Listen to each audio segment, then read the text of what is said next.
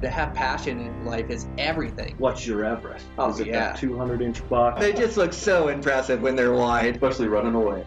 Welcome to this week's episode of Eastman's Elevated. It's like a think tank for outdoor activity. Sounds exactly like my hunting. Just always thinking about it, always trying to evolve it and make it better. Here's your host, Brian Barney. Hey, what's happening, guys? I got a new episode of Eastman's Elevated for you. So today's episode, I sit down again with Lucas Sterling.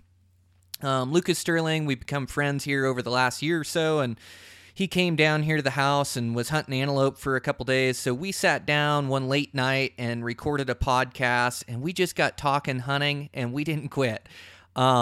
This episode sets an all-time record for Eastman's Elevated, so I think we went over 2 hours, but it's just great conversation. I listened back to it, and there's just nothing that I wanted to cut out or cut out the ending. I just felt like, I was cutting you guys short, so I'm going to release it in its entirety, and you guys let me know what you think, but just a great, authentic conversation. We get talking about antelope hunting. We talk about late season mule deer, which Lucas is really proficient at late season mule deer, and I saw that he just harvested another good and heavy this season.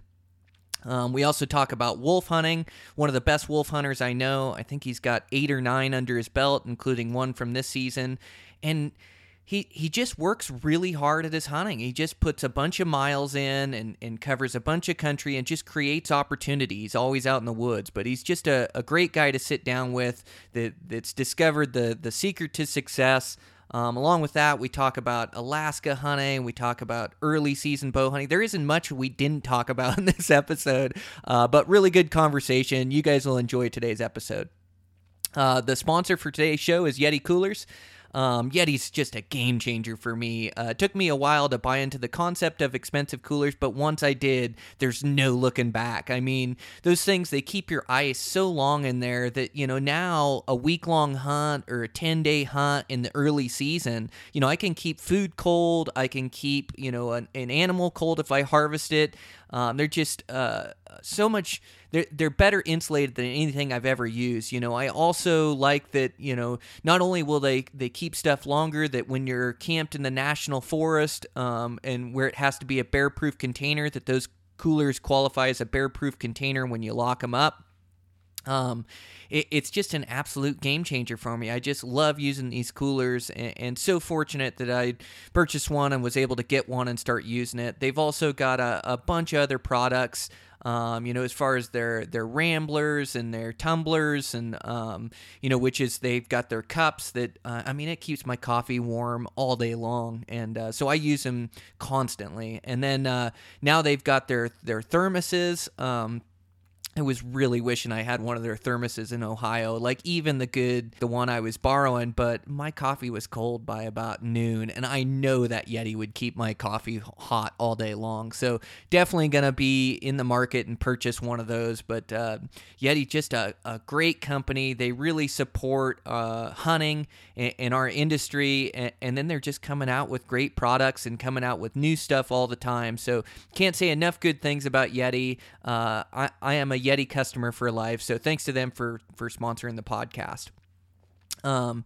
With that, I saw our gear guide came out there for Eastman's. Some really good items in there for gifts for hunters. One of the coolest ones I saw is that they do this promotion where you buy 3 subscriptions for friends or family, and then you get a free Sitka hoodie, like a $120 value, and then an Outdoor Edge knife kit, which is like a $40 value.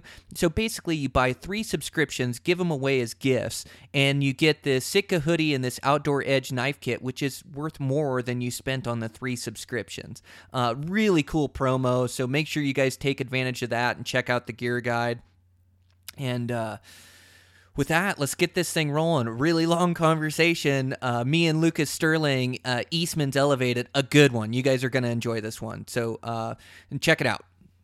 Okay, I'm here with my buddy Lucas Sterling. He's down here antelope hunting with me for a couple days. We're into October now, but you still had an antelope tag. You filled your elk tag, and so you came out for a couple days to come down and chase some lopes around. Yeah, I figured I'd just give it one more shot, before the general rifle season started. It actually starts tomorrow, so yeah, it was fun. I appreciate you having me down here and showing me what's going on in this end of the state. So Well, my pleasure. And actually, it worked out. It was a change of plans, and so you were actually going to come film for me for 3 days. I just was trying to squeeze in another 3-day trip so I could get a bull down, and so I talked you into filming for me, and so you were going to come over and film for me, and then I ended up getting a bull the morning before we left. Exactly. Yeah. No, I was all intentions to go do some elk hunting in the mornings and evenings, and maybe hit some antelope hunting on the side, and it just worked out that you got your bull that day, and the last couple of days we were antelope hunting. Well, and you were going to give up your antelope trip to come film for me. Absolutely. Yep.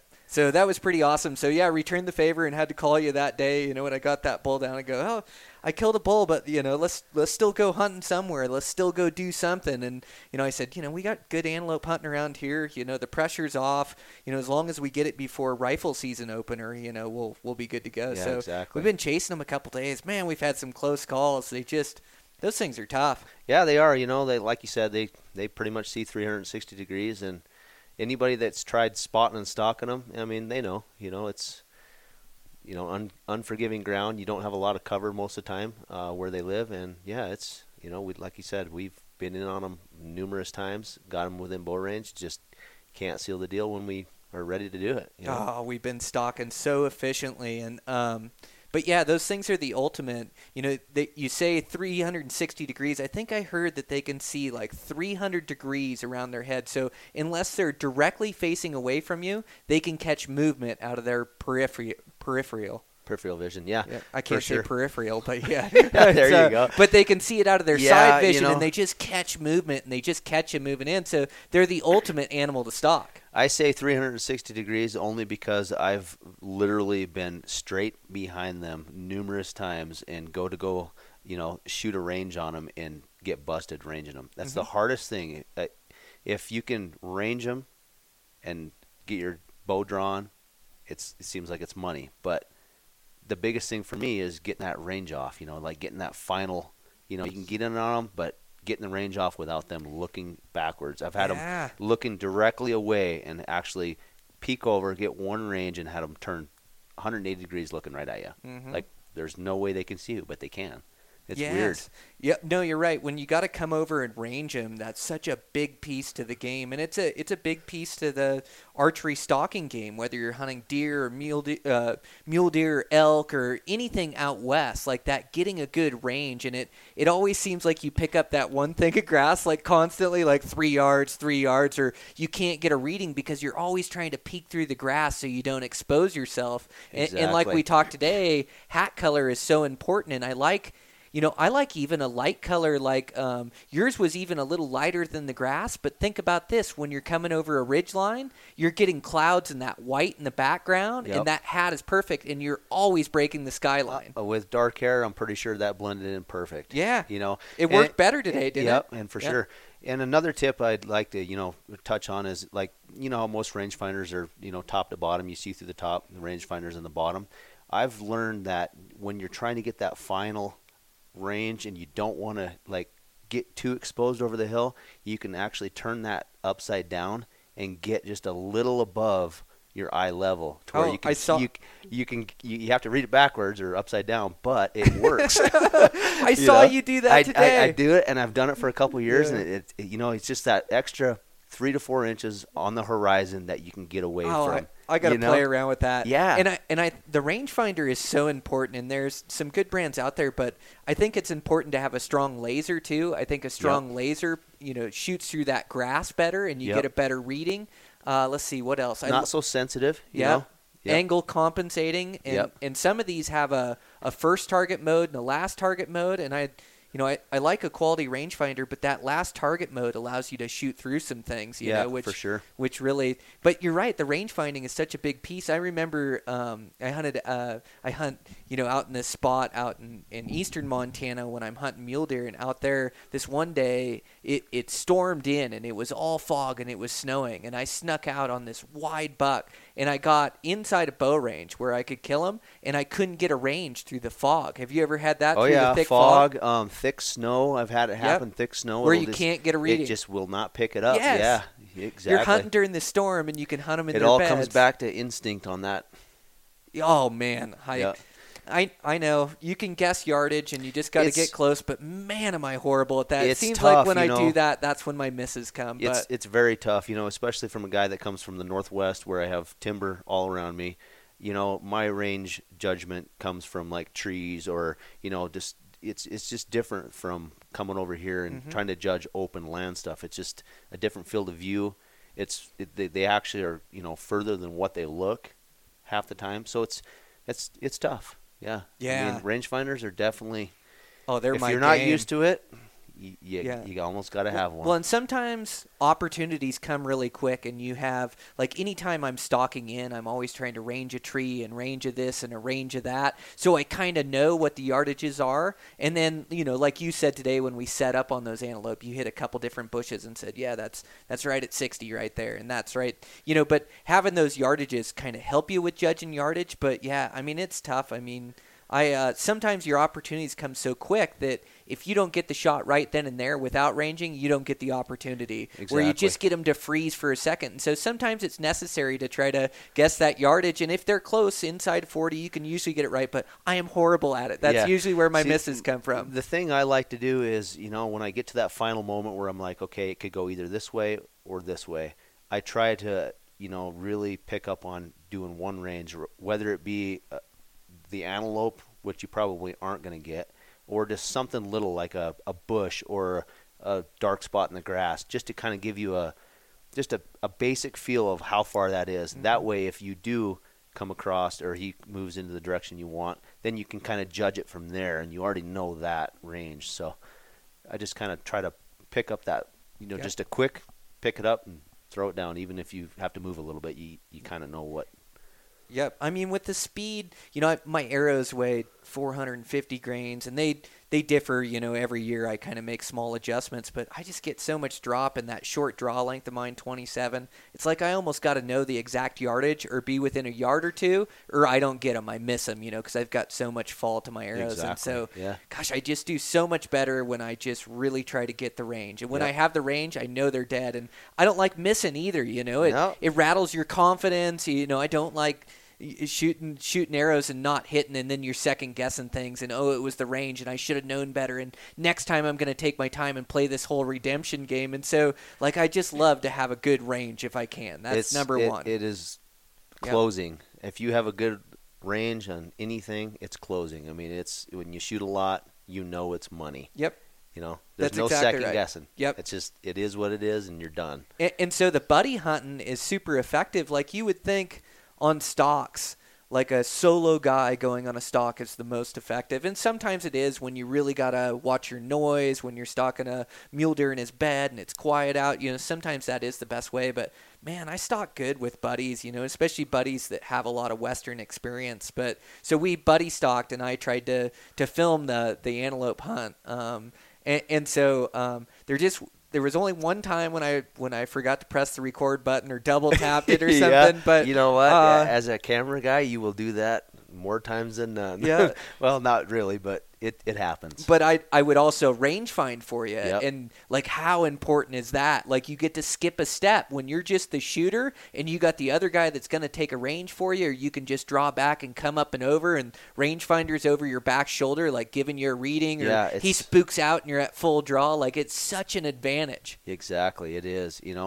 Just that skipping that extra step, having your release on your bow when it really matters is huge. Mm-hmm. It really is. So you're exactly right on that. Yeah. Well, and it worked good this week. I mean, we had some close calls. Gosh, we were 45 from a buck last night, and the doe just picked us off because she was 20 right as you were drawn back coming over the top, and antelope just catch you. Oh yeah, you think about coming over and you're caught, but they're the ultimate for improving your stalking game. It was money last night. If that doe, like we always say, if this and if that, but if the doe went to spooked, I was settled in perfect. I just needed about 2 more seconds, but she spooked, seen us come over the top, and of course, like antelope, once one goes, they all go. Mm-hmm. It's just the name of the game. Yep, we had another one at 40 yards that walked into us, and it was our first go at it, and we were around the tree and tracking him, and all of a sudden he was right on top of us.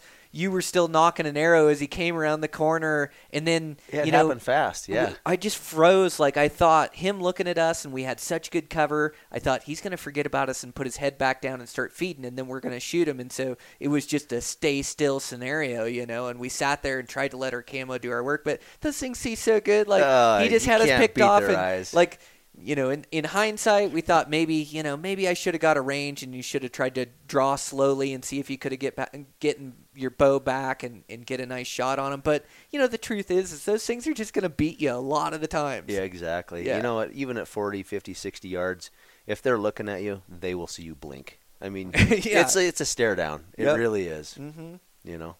So yeah, we had that one. We had another one feed into us at 55, and it's going right of the tree. It's going left of the tree. It's going right of the tree, and you kept swinging around that tree back and forth, hidden. I was shaving branches off with my broadhead every time I'd switch. Right? I was like, okay, left, right, left, right. Oh man, and that thing just came in, and I think maybe caught our wind, or maybe caught movement, or the wind was definitely wrong on that one. I was a lump on a tree too. It could have been that. I was a lump in an anthill, covered in ants. Oh, I got ants. bit on my neck, bit on my hand, and it just had to stay frozen. Yeah, it was hard. When you got about 300 ants on you, red ants, it's not fun. Trying to keep your composure and not move at 50 yards. Things are evil, too. They just bite down on you. Just like the moment they're on you, they're trying to chew through you. Well, they bite, and then they don't let go. I know. They just stay there like a little crab. Yeah. Oh, man. I had that same thing going. But, yeah, some close calls. I mean, fun hunting always. So just couple days of action-packed rifle season. Guys will be out trying to get them with a rifle. It's a special tag for those guys, so we'll probably let those guys hit it for a little bit. And who knows? Maybe get after them late. I think your tag's good till November. Yeah, mid-November. Like I said, it starts tomorrow rifle hunting, but I'm gonna go to the end. Yeah, I'm gonna throw my orange on. I'm gonna hit her. Yeah, good for you. Throw your orange on, hunt with your bow, and you're gonna get exactly. an antelope. Yep. Yeah. Well, it gets better after opening day, because opening day rifle antelope, everybody's so excited, and so they get out there and they hunt them hard. But then general deer and elk opens up, and so everybody kind of forgets about antelope, and then it's good hunting, and you can go out with orange and go kill one, find them in the spots. But and you've been really successful on antelope. You hunt them around your place, so you're northwest Montana. You don't have antelope, in your basin or in your town where you live, and so you drive about 3 hours is your closest. Yeah, antelope. about 3 hours is about the closest. You get on the eastern front, and there's antelope scattered across the plains. But we got a few spots that are 3-4 hours away. Mm-hmm. But not quite the numbers is down here, but they're still there. Mm-hmm. When you've harvested some good ones too. It looked like last year's one was a really good antelope. Yeah, really if I good. Remember right? Yep, for sure. It was a really nice buck. I've actually been pretty successful in that area with my son, and just go out there, spot and stock, and get her done, just like we're doing here. Oh, nice. How old's your son? He's 10 years old. Oh, perfect. Yep, he just scurries right along right behind me, and actually hides right behind me the whole way. So, when he gets of age to hunt, he's going to have her figured out pretty good, I think. Is he this year on the mentorship program? Yeah, or? The apprenticeship. He gets to hunt this year. He harvested his first big game animal this spring, which was a black bear. Uh-huh. And now he gets to hunt deer and antelope and wolf this fall. So killer! You guys are pumped. Yeah, it actually starts in just a few weeks. And he loves it, huh? He loves being out in the woods. Loves it. Oh, how cool! Yep. Yeah, I mean that's what hunting's about is family and friends and spending time out, and just like having you out and laughing and cruising around and getting a bunch of stalks and messing up here and there and everywhere. Yeah. Like it's just fun, and I sure appreciate you coming down and gonna video for me, and so it just worked out, and we switched positions, and you're antelope hunting, and gosh, we were close. Go with the flow. Yep, that's it. Yeah, elk season was good. You killed an elk. Yeah, no, I got a nice big 6-point. I shot that September 9th, but it was super early. Usually they're not kicked up till about the 15th, but yeah, it was a good hunt. Mm-hmm. I got in on the bull early that morning, bugled him in, probably 150 yards. I watched him come off the hill in a big burn, and I thought he hooked a cow is what happened, but he ended up just getting bored and taking off. Went up over the top of the mountain, so I circled around. Got in there. I heard him bugle one more time. This by now it's 10 o'clock in the morning. Usually they should be bedding down by now, and he was above me about a half mile, and I heard a wolf like 2 miles away howling. I'm like, okay, this is done. So I immediately switched over to wolf mode, you know how I am. But so I tried calling that thing in, and I didn't hear the elk for half hour, 45 minutes, and the wolf didn't come in. You know, I figured I'd eat a sandwich, sit on the road. Maybe he'd come flying down. Who knows, you know. I'm just going to play my odds. And went walking back around the draw where the bull was up above, and he had moved down probably half the distance. And he let out a bugle just out of nowhere, and I'm like, oh, okay. So it's pushing 11 o'clock now, right? So I was thinking to myself, you know, he didn't come in with the bugles this morning. He came in, but he just directly went away.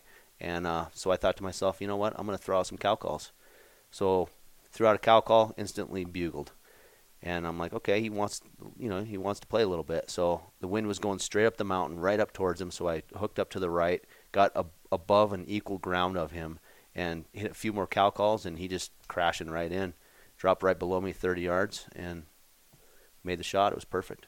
Oh, how cool. Yeah, it just happened out. It was super late in the morning. You know, it was just I was heading back to my rig, and it just happened. Oh, it's so intense. Yeah. So you call a bunch to them, like they call pretty good in those areas, and so you're looking for a response at first for that thing to acknowledge that you're there, and then you did a smart thing of moving around them and getting that equal ground of them, but you're also like you're a cow moving. You know, you're not just stationary making a setup down in the bottom and calling and calling. You're calling very little. You call, locate, and then you moved up to get that wind right and to get the same position, but you're also like a cow moving up the mountain, which seems, you know, normal for him. It's like, oh, there she is. Now I'm going to come see what she is. Exactly. You know, like I said, I tried calling him in. He really didn't want nothing to do with the bugle. I'm pretty sure at this point that he was alone. So, you know, what's a bull alone going to do in September? Okay. He's looking for cows. In my mind, this is what I was thinking. So do you get a feel for what call they like? So you know, like you're trying to bugle a cow call, you're seeing what they respond to? Exactly. Yep. You know, I probably harvested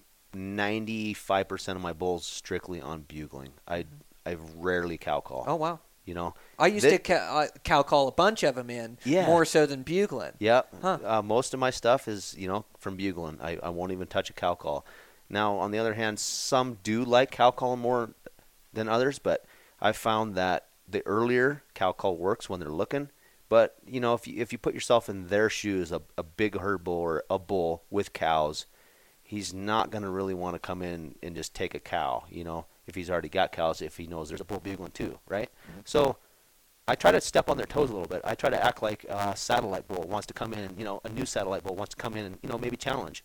A lot of times they'll take off running, but like you said, persistence pays off usually. Oh, that makes sense. And so to threaten their herd is to call in the herd bull. Like a herd bull doesn't want to come into cow sounds. He's already got his cows. He's already got a bunch of cows. Set. So you get in tight, challenge that bull, and then he comes to come run off that bull or chase him out of there. Exactly. You know, or the opposite, he takes all his cows and gets out of there. And takes off running. Yep. Exactly. That's what, you know, I called tons of bulls in, but I had that happen like on the bigger herd bulls to where I'm just like, no more, never again. I'm not touching any of those things. I'm spot and stalking these things like they're a mule deer and antelope. You know like what? and I changed my tactics, and that's the way I've been killing elk is just spot and stalking them. You can never treat a single bull the same as the last one. Uh-huh. They're always different. They always, one likes cow call and one likes bull. And it's timing, bugling. like you got to catch the right timing. Not every Yep. bull reacts unless he's, you know, rutted up and he's bugling a bunch. And so, you know, a lot of it's timing too, to where I was just like, I'm not going to play the timing game. I'm Yep. not going to play it like, and I love engaging in the rut and just being in and spot and stalking them when they're calling and trying to move Exactly. in front of them. Never let them know you're there. Like I like that approach, but you Yeah. know, it all works. In like, northwest Montana, there is little to none spot and stalking for elk. I Yep. mean, it's so thick up there. It's like You gotta hear 'em calling. It's a needle in a haystack. Gotcha. You know, our numbers are very low. Mhm. You know, and they're just, it's tough. Yeah, You can't sit back and glass a hillside, you know, and expect to see an elk. gotcha. You could spend 2 months doing that Yeah. and never see one. Well, and I think a guy's a better hunter when you can use all tactics too, Yep. like not just get stuck in your ways one way or another. Yep. Now, up in your country, it sounds like that's the way you got to get them, and that's the way you got to find just them. gotta But kinda even adapt for to your me, surroundings. like you say, every elk is different, and believe me, I'm not saying my way is better than another way. Like we all just find our paths through the country we hunt, and I like hunting open elk country. I mean, that's where I hunt a bunch. You know, I just always stick with things that work. I never change it up. Yeah. You know, if I know it works, Why change it up? Yeah. Oh, the biggest bulls of the year are killed with a call. I mean, who am I to say? You know. Well, I mean, it's tough. Spot and stock too, though. You know. Yeah. But it just doesn't. It doesn't. My kind of hunting and country up where I live, where I like to hunt, for the most part, doesn't offer the spot and stock type deal. You know. Yeah, well, and less pressured bulls call in better, too. Yeah. When you can make it to less pressured bulls. And in your country, like you say, in that thicker timber where they're tough to locate and you don't get a lot of plays, like they don't get hunted, you know, a bunch every season. They're not spooked 10 different times by 10 different hunters, you know, and so they rut naturally up there. And, of course, the wolves have had an effect up there, you know, how much they call and how they act. At least I would think. I know around here we had that effect. It's definitely changed it. Yep. I used to go out up where I harvested this one. I'd get 4, 5, 6, 7, 8 bulls in one morning bugling, you know. And now you go in these same areas and you might hear one, maybe. But you're 8, 10 miles back in on foot. You know, a lot of the low country gets hit hard. I mean, the guys, you know, they'll 2, 3 miles hit it pretty hard, but for the most part, those bulls stay up high. The big ones, you know, they don't come down. Yeah. So yeah, it's just so wild, and I love, you know, every place is different, every place hunts different, and it's good to immerse yourself in as many different places as you can to hunt. Like, I think the more tactics that you can employ and the, you know, just the better hunter you become, you know. You can never, ever have enough game in your arsenal. Yeah. You know, you got to be the most versatile. Yeah, you know, versatile, Yeah, exactly. I mean, from northwest Montana to eastern Montana to rock, you know. Like, so diverse that, you know, you got to implement different tactics everywhere you go. Yeah. No, and I think, you know, when you can figure an area out and what works in there, you know, that's when you're learning. The more a hunter can adapt and evolve and overcome, and how many times, like, you expect things to happen on a hunt and you expect it to be tough, but it's always tougher when you get there. And I think being successful on a hunt is being able to adapt to that hunt. Exactly. You know, even when you're up calling, adapting to that bull that won't call back, or adapting to tough conditions, adapting to snow or rain or whatever it is. But, you know, being able to adapt during a hunt, that's a key to success. It is a key. And just like we talked about on our first podcast, being successful is, for me, if I go into the woods and I get a bull bugling or, you know, or whatever, get a wolves howling, if I kind of challenge myself, if I don't pick up something that's just a little bit different from what I did last time, a little bit more unique, you know, like I said, pay attention to detail. I always challenge myself to learn something new on how they act or what they do, or, you know, what drainage they go up, or just kind of how they, you know, come in or how they exit, you know. Yeah. And then you can put all that in your arsenal, and then the next time it might help you. Okay, this bull just took off this way, where is he going to pop out? You might see the same kind of country, the same kind of contour, and you might slip around and give him the slip, you know. So it's just pay attention to detail. And you're so right. Yeah. You know, trying to learn every time you're out, and, you know, we talked about it during the hunt, like putting your ego aside and trying to figure out what really went wrong. You know, was it me moving here, or was it this doing this, or how did the animals exit? But anything you can learn from and store in your memory bank and call upon next time, that's what builds a hunter's instincts. And a hunter's instinct is what tells you to stalk up this creek bottom, or stalk around the edge, or, you know, to wait and be patient and go back. That's all instincts, and it's all from experience, but you got to learn from it every time, and then that just stores in your memory bank, and eventually you make the right call. And we had ADD this week, so yeah, I'm pretty sure that went in the opposite direction of what should have happened. Yeah, so total ADD. We'd stalk in these antelope, and you're never stalking recklessly, but you're trying to get away with everything you can get away with, and different approaches. And here, this doesn't work. 5 minutes here, this way, you know. And 3 different times we were set up where the animal walked to, or where the antelope walked to, and we tried to circle around and get a different angle and shoot one. And we had that happen tonight. If we would have waited 10 minutes on every single one of those, they would have been sitting in our laps. Oh my gosh! But it's hindsight, you know. It's hindsight is 20/20. You can look back and go, "I should have done this," or "I should have done that." But you can do the opposite and say that too. At the time when we were thinking, okay, we need to be over here, They were thinking they need to be over where we are. You know? Oh, man. So, yeah, we had these antelope tonight, and we were right below the bench on them where they were headed, and they were feeding by us, and they were maybe 100 yards, but at any point they could turn towards us. And then they bedded down, and they were 125 or something like that. And so we made this huge couple-mile circle all the way around them, came down the bench to find out that we were the exact same yardage from them, about 100 yards away from them, bedded. Yeah. And they stood up, and they walked right to the bench where we were, like the whole time. And in that time, you know, we were patient. We said, you know, let's not run around. They're just going to turn around and go the other direction. Yep. So we sat there and we just waited and just watched, and we let them feed over the edge. And as soon as they fed over the edge, then we were a jog to that edge to go catch up. It was a sprint. It was perfect. We came over the top, and there they were. You saw them in the shadows. And when you're coming over those ridge lines, it's just like you walk kind of hunched over and then stand up just super slow, and you're just looking and scanning everywhere. And like one of the lessons I've learned this year is really look to the side. Like you think that bull's right there, but there can be another bull to your left or another cow. Exactly. Or just scan to your side so you don't get busted coming over that skyline. But we came over perfect on them. You drew. I came up, tried to get a range for you right there. He was inside 50, and he ended up busting out. Yeah, when you're stalking over a hill like that and the sun's on your back, it's just basically you're a black object going into just a black bright death coming over the skyline. It's just you're so exposed, you know. Yeah, for sure. You know, when you're on equal or better ground and there's no shadows behind you, you know, you got one thing. You know, it's a little bit different when they're looking into the sun, but when you're popping up like that, it's just like, you know. If they're looking at you, it's game over. Yeah, Black Death, just Grim Reaper coming over the top, just like, Shadow Man. Here we go.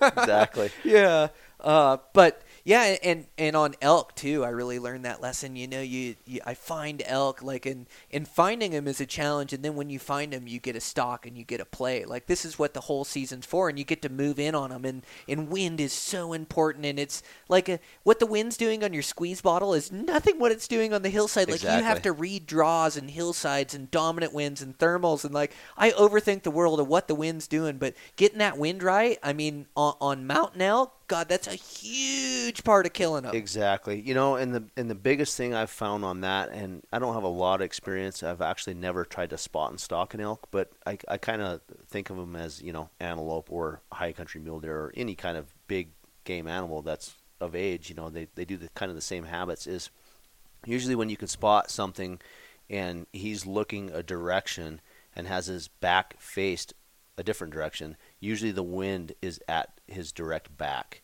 So you can kind of, you know, if you don't know what it's doing on the other hillside, because thermals work pretty crazy, it could be going down the draw here and up the hill over here, you know. But I've found most of those deer, elk, and antelope bed with their backs to the wind almost always. So whatever way their nose is pointing, that's which way the wind is blowing. For the most part. How interesting. Like, I see them bed different directions, but you're saying, like, the majority of them, if you look at them and they're all bedded to the left, like, there's a good chance that wind's coming from the left. From almost, it's almost spot on the mountain. Wow. You know, the mountain muleys that I cool. hunt.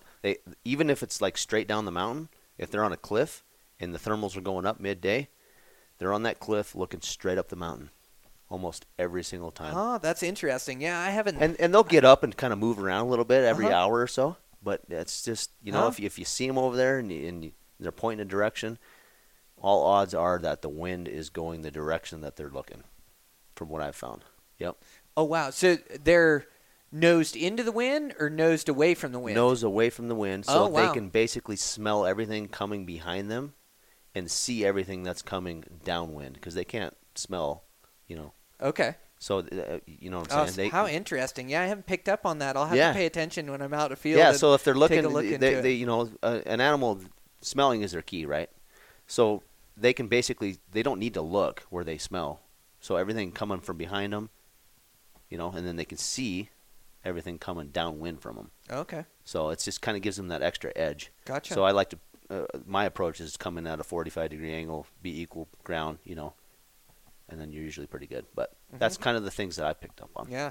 Well, and every scenario is different, how you want to approach and how you want to attack. Like sitting back and really thinking about it, and, you know, that's where those instincts take over. Just like, I think I can make that, or I think I can make this. And you, like I always say, never stalk recklessly, but you just don't make any mistakes. If you're going to skyline out or you're going to expose yourself, you don't do it. No. If you think I can make it across this little opening, don't do it. Like anytime you go across there and you get busted enough times where you go, okay, I'm not walking across there. I'm not going to make the same mistake again, you Yep. know? And so seeing that, but just not making any mistakes and keep playing the game and moving around and Yep. not letting them know you're there. And stalking unspooked animals is so much easier to kill them when they're just feeding and they're not worried about danger. And when they're on high alert, you know, that's when it's tough to move in or Yeah. get any place. So you got to know when to freeze too and just stop. Yep. Every time they Be pick up their relaxed. heads or every time they look at you, and just let them go back relaxed and feeding. But and we worked around these antelope, you know, the last couple days, you know, like Oh, clockwork. That's what we do. Move around one approach, then the other, and then they'd come where we were. Yeah, exactly. Yeah. You know, and another tip for like deer and elk, I'm not sure so much on the elk, like I said, but for high country mule deer or even lowland, I've found that if you, like antelope, if you pop straight up, they're 10 times more likely to see you than if you try to get some kind of structure. Draw your bow back. Like where I live, there's a lot of trees, right? So if I'm in it tight at 10 or 15 yards, I'll get behind a tree.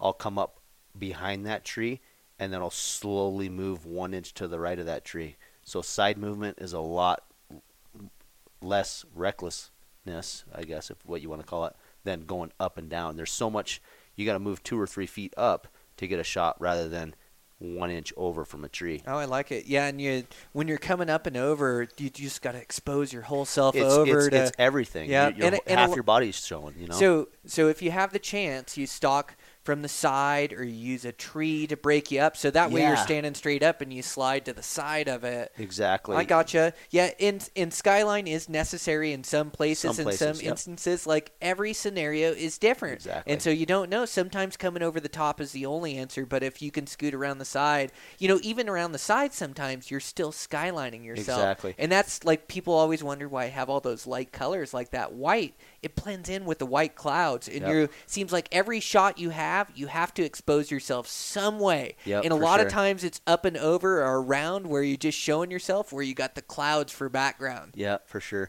No, you know, besides antelope, for the most part, you usually have structure to work with, whether it be a sagebrush or whatever, you know. Usually deer and stuff like that, they'll bed in shaded areas, you know. They like to be out of the sun. Yeah, so if anytime you have any kind of structure, it's better to come up behind that structure and move to the right or left of it. I like it. Just a little bit, you know. All it takes is just a few inches rather than 2 feet. Well, and there's so much in that detail of getting your bow drawn back and coming over the top, and it's something that's learned time and time again. It's another thing that's learned through experience. It's your instincts, and I notice, like, you hunt with a lot of different guys at different skill levels, and like just how you move in that close proximity of an animal can be the difference between getting a shot and not. And everything is super slow when you're in tight like that. Exactly. And if you can shoot them when they don't know you're there, that's, then you're money. But a lot of times they have you picked up. That's when you Exactly. have to shoot. And it's about drawing slowly, bringing your bow up super slowly. Anything you do is slow like the hands of a clock. And that is exactly right. My biggest tip for anybody that's trying to do this spot and stock thing, I would recommend pull your bow back and practice all year long holding it back for 5 minutes. Seriously, because if you spot and stock something and you do it super slow and you pull back, you're going to have your bow back for a long time. Mm-hmm. If you can't hold it back, you find yourself wanting to rush things. And you spend all this time trying to spot and stock this thing 2-3 hours, and then at the final moments you're trying to rush it because you want to get that shot. Mm-hmm. You just really got to slow down and just And make bulls it right. calling in, like, how big of a deal is that? Yeah. Like getting your bow drawn. Like a lot of times, they're coming in and they're pins and needles and they're looking for that cow or that bull so they can chase them off, so they catch any movement. So you can't draw when they're looking at you, so you draw when they're coming behind a tree. And like Exactly. my buddy Janus had to hold his bow forever as that bull walked with his vitals behind the tree, staring right at us, screamed a bugle, and then finally walked out after a couple minutes of holding his bow. Sometimes you get caught like that, you draw back, you think they're going to walk through, but they stop at the wrong moment, and it is what it is. You're at full draw, and you find yourself sitting there shaking, and they're looking at you. But at that point, it's a stare down. You just try not to move and don't call, and they'll just keep walking usually for the most part. Oh, man. Yeah. But I mean, holding your bow back and just really, you could shoot a million times, but if you hold it, it's different when you just hold it there. Yeah. And try to build those muscles and lock it in. I've got my shot sequence, but strength in that position is key, whether you're holding your bow for an elk to walk by, whether you're, just trying to pull back slow, like takes a toll on you. Yeah. And then like you're shooting from awkward positions, so you're trying to hold your bow at awkward positions. Yep. And then sometimes you have to hold longer than you want to. And then also I noticed that your pin doesn't settle very good on animals, like it doesn't settle like on the target. And not that you have to fight it there, but you have to make sure that pin is sitting there floating on that animal. And so, you can't shoot until that thing's floating right in the spot. And so sometimes I got to give myself an extra second just to calm down my aiming as it's, going all over the body, as I need to rein it in to the spot I want to hit. And okay, pull, and then it goes off, Exactly. But, and another little tip for like elk hunting when you're calling them in, is, have your bow straight up, straight forward, where you're not going up and down with your bow. So basically, you already have your bow in shooting position. Yeah, you're already pointing at your target or where you're going to get the shot. So you have one movement. It's not bring your bow up and draw. It's straight back, which that movement to an elk looking back is basically zero. Mm-hmm. And if you can do it slow, your chances of getting caught are very little. Yep. Oh man, absolutely. Yeah, there's so many, little tidbits that help you out, like in that red zone or in that crunch you're trying to get drawn. And, sometimes the animal doesn't know you're there, and that's so killer when you get that scenario, like on high country mule deer and they just feed out, and I like to let them make the last move, but when they just feed out and don't know you're there and you're able to put a good one in them. But yeah, there's so many little details to getting that shot that I think it makes a big difference at your opportunities. And the better you get at it, the more opportunities you get to send arrows. And if you're sending arrows, you're killing critters, Yeah, exactly. Yeah, Yep. Just, patience. It all pans out. Oh, yeah. Patience. That's Patience us, ADD. Patience and persistence. Oh, yeah, exactly. I had way more persistence than patience. Yeah, persistence. Yeah. Yeah, so, and we just had a bunch of those antelope go to where we were sitting and where we were set up, but you can't guess where those things are going. Like you say, yeah, they might come at us, but they could go dead away from us or dead to the left or dead to the right. So you're just trying to make a play and you're trying to get a close encounter. And when you see an opportunity where you're not going to spook them and you can get in close, you got to try to send it and go for them. Yeah, for sure. No, I haven't really, I've only spot and stalked antelope when they were bedded. I've never tried to okay, I'm going to cut them off, like we did this weekend. We're going to cut them off and try to look where they go. From what I learned this weekend, and then, like I said, I always like to learn about different scenarios and different stuff, and I always keep it in the back of my mind. But an antelope is like it's like, what do you call those, the little ping pong things? It's like they go left, and you're like, okay, he's going to come out right here. And as soon as you think or say that, he's going right. And then he's going directly away from you. And then he's coming straight back at you. So it's like all those things wander around. Honestly, from what I've seen on that, you just look away and just hope he falls in your lap. Caribou are the same way. They just you never know. They go just, okay, they're coming direction. at you. No, they're going away. No, he's coming at you. And then that ADD sets in. They're like, okay, I got to get over here. Yeah, and you get over there, and then they crossed right where you were. Exactly. At least 3 different times, but we had our close encounters. We had them under 60 so many times. We had plenty of opportunity to make a shot at, and some good shots. But, it is what it is. Yeah, it's antelope hunting. Those things just bust you, too, in those last little moments, and you didn't do anything wrong. Your stalking skill was game on. I was full draw on a couple of them. Yeah. They just didn't give me the opportunity to have one more second, and they would have been, Oh, that's the truth. Yeah, those things. Yep. Sometimes it's easy, sometimes it's tough, but they teach you a lot about hunting, and they make you better at every facet of it, whether it's deer or elk, and they all have their qualities, and it's just fun to immerse yourself in different places on planet Earth and go try to be successful. And whether it's antelope in open country or caribou up north or, whatever it is, my it's fun. philosophy on the whole antelope thing is if you can spot and stalk an antelope in open country in his element, you're gonna get in on anything in any different cover. Yeah. Those things are the most key on their vision. They got scent, they got hearing. It's usually dry where they're at. If you can get in range with a bow on those things, you pretty much got the rest of the high. I use it to sharpen my high country skills for deer and elk and whatever. But I love hunting them because it's so challenging to spot and stalk them in their world. And they'll wind you, but the wind is fairly consistent in the prairie. It's it at least is. a lot more consistent than it is in the mountains. You don't get those breezes, but yeah, exactly. I play thermals where I live. The sun comes up, or the thermals are going up the mountain unless there's a storm coming in. Yep. So as soon as the sun touches the hill and warms it up, the wind's going straight up. Okay, at night in the evenings when the sun goes down, everything's moving down the mountain. That's down right. the creek bottom. So I play those thermals where over here, eastern Montana, or you got to play just a direction of wind. There's no thermals. There's not like. Sometimes it swirls and goes back and forth, but for the most part, it's a one direction thing. In the prairie, it's more directionals. Yeah. Where in the mountains, you're playing a lot of thermals. Yeah. Yep. And sometimes you're playing both and trying to read them. And the Exactly. thermals get tricky too, like when they switch over in the morning. And it exactly like you said, is it warms up in the morning because right away in the morning the thermals are coming down. Exactly. And you get they come down all night long, and I've had a lot of guys ask me, how do you play the thermals? Different scenarios. I mean, you can do it from Colorado to wherever it's the heat, to the cold.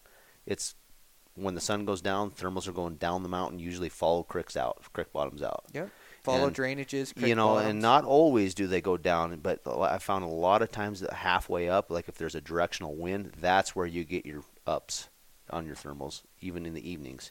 So if you stay on the lower part of the half of the mountain, then usually it's good. But I've had it switch, like in that little barrier zone. But usually, it's directional, like you said. When it's cold, they're going down. When it's the sun, as soon as the sun hits the mountain, like if you're hiking up there and you got a bull bugling, as soon as that sun hits, it's going to change. Yep. So you have to get on equal ground of him.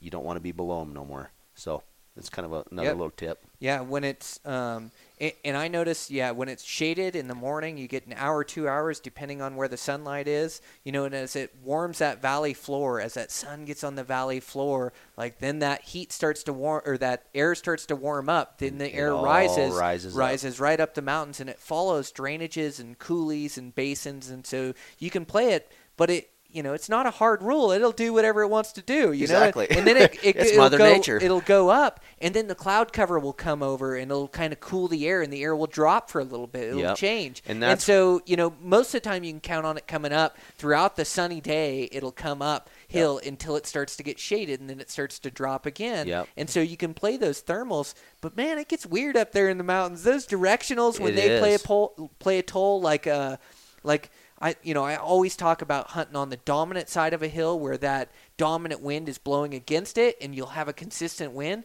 But try hunting on the backside, the lee side of the wind, where the wind hits that slope and goes over the top and just rolls over it just circles in there. And I have places where there's always elk in there, but I can't kill a bull in there because the wind swirls so bad. Yeah, exactly. And that's just part of the game. Yep.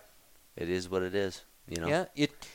It's like anything. You just try to learn from it and get better. I mean, there's always those scenarios, but for the most part, it's not black and white for sure. They don't exactly follow those rules every single time. Exactly. So you just kind of have to play out the scenario, and if you hike up a mountain and it's cold and the thermals are going down, and of course when the sun comes up, they always hit the mountain peaks and come down, right? That's just how it works. As soon as you hit the sun line,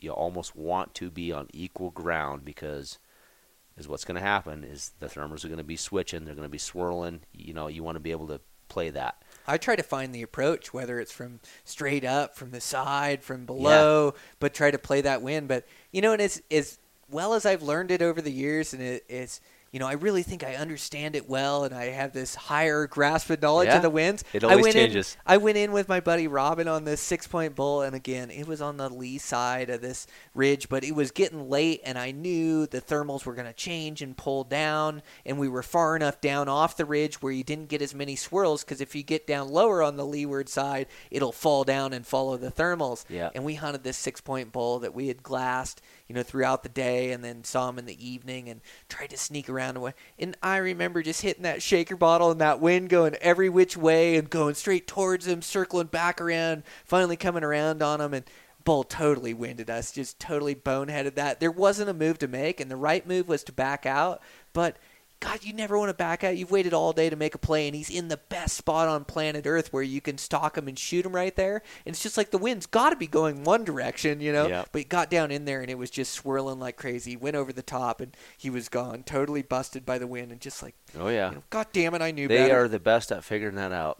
They have it figured out. Yeah. We're still learning Yeah. about how this all works. You know, we kind of got the half of it, but I think that's about it. When you start They have it making figured out. mistakes in your stock, whether he heard you or whether he smelled you or whether he saw you, like you start to learn from that and you start to get better at it, And so you get busted by the wind. But I notice a lot of times, like I know better. When I get busted, I go, God damn it, I knew better not to crawl across that, or I knew better that my wind was swirly. I should have got out of here, And you just try to you make that mistake a couple times and you go, okay, next time I'm gonna realize this and I'm gonna back out of here, Yeah, and I'm gonna wait till exactly. morning to hunt this bull. I like to look at a stock of rules of elimination. Like, okay, so did he hear me? Did he see me?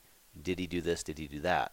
So if I take all those away, like even when we're whispering out there, when if there's no chance of him hearing us, but maybe those things, if you take them away, then you don't have to rule it out at the end of the day. Like, did he hear me? Did he see me? Like, if you can completely be, eliminate your sight in all aspects, or movement, or like you said, everything helps. Every little detail helps, I think.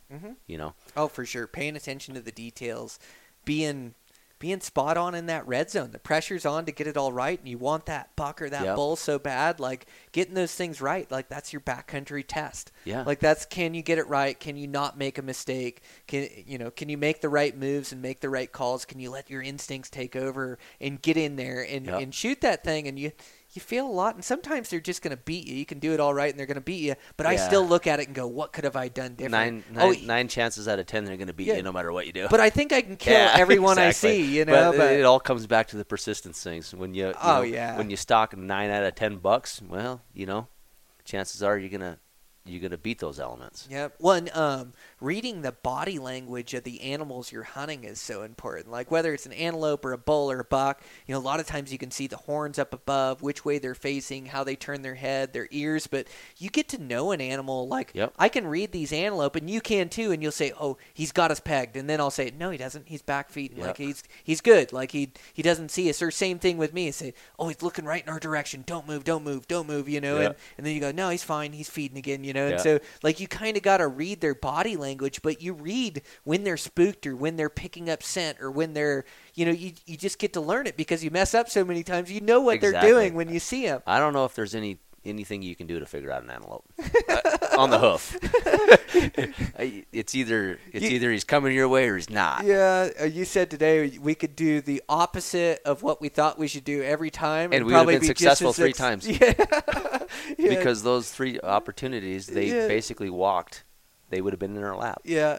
But we got a bunch of good opportunities. Awesome. We were getting a bunch fun. of stalks, and God, you were stalking good. I mean, your read on the animals, your read on the play, using the land features, not exposing yourself. And I took the back position a lot. I was running rangefinder and camera, trying to do both at once, which was wild. But we were getting in close. We were making it happen. You were making the right moves. Just antelope hunting. They're just going to win a bunch. You're belly crawling, stepping on cactus, Oh, yeah. It's all good. Yeah, it's getting some out of my knee tonight. I'm usually pretty good, but those dead ones out there, the dead ones They're that camo. were brown, they totally camoed in. And there's a bunch of small ones just landmined everywhere in there, too. If you can't see those things at 2 feet, can you imagine cactus camo? Right. Dead cactus camo. You're right. Yeah, that's what we need. You would blend into planet Earth. Yeah, those things were just so camouflaged in there. Yeah, I mean, I got maybe one knee in them at one point. I know I got a knee in them. I touched them a couple times, just like, oh, that's... I spoke out loud. I was like, son of a... Yeah, totally.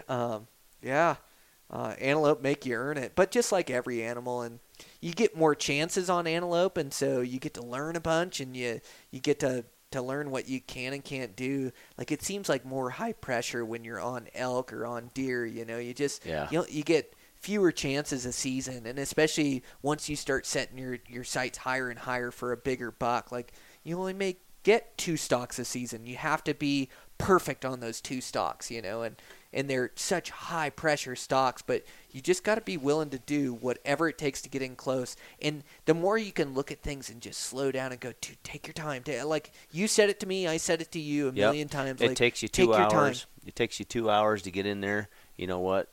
The final moments, 10 extra minutes is not going to do anything. Yeah. Just to slow it down at that final approach, slow it down, you're going to be 50%, 90% more successful.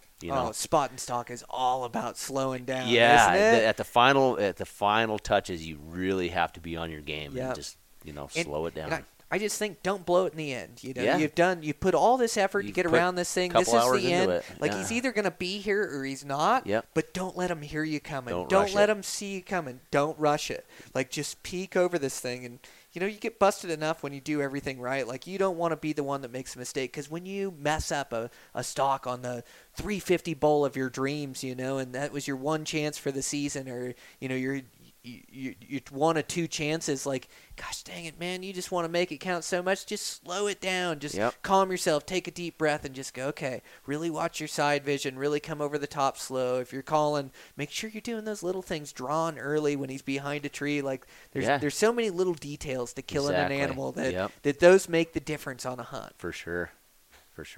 Yeah. It's fun, isn't it? Gosh, hunting with a bow, there's just nothing like it. I love getting close to things. Exactly. Yeah. It's a blast to just go out there and just try to somewhat compete with that animal in his own elm, or it's awesome.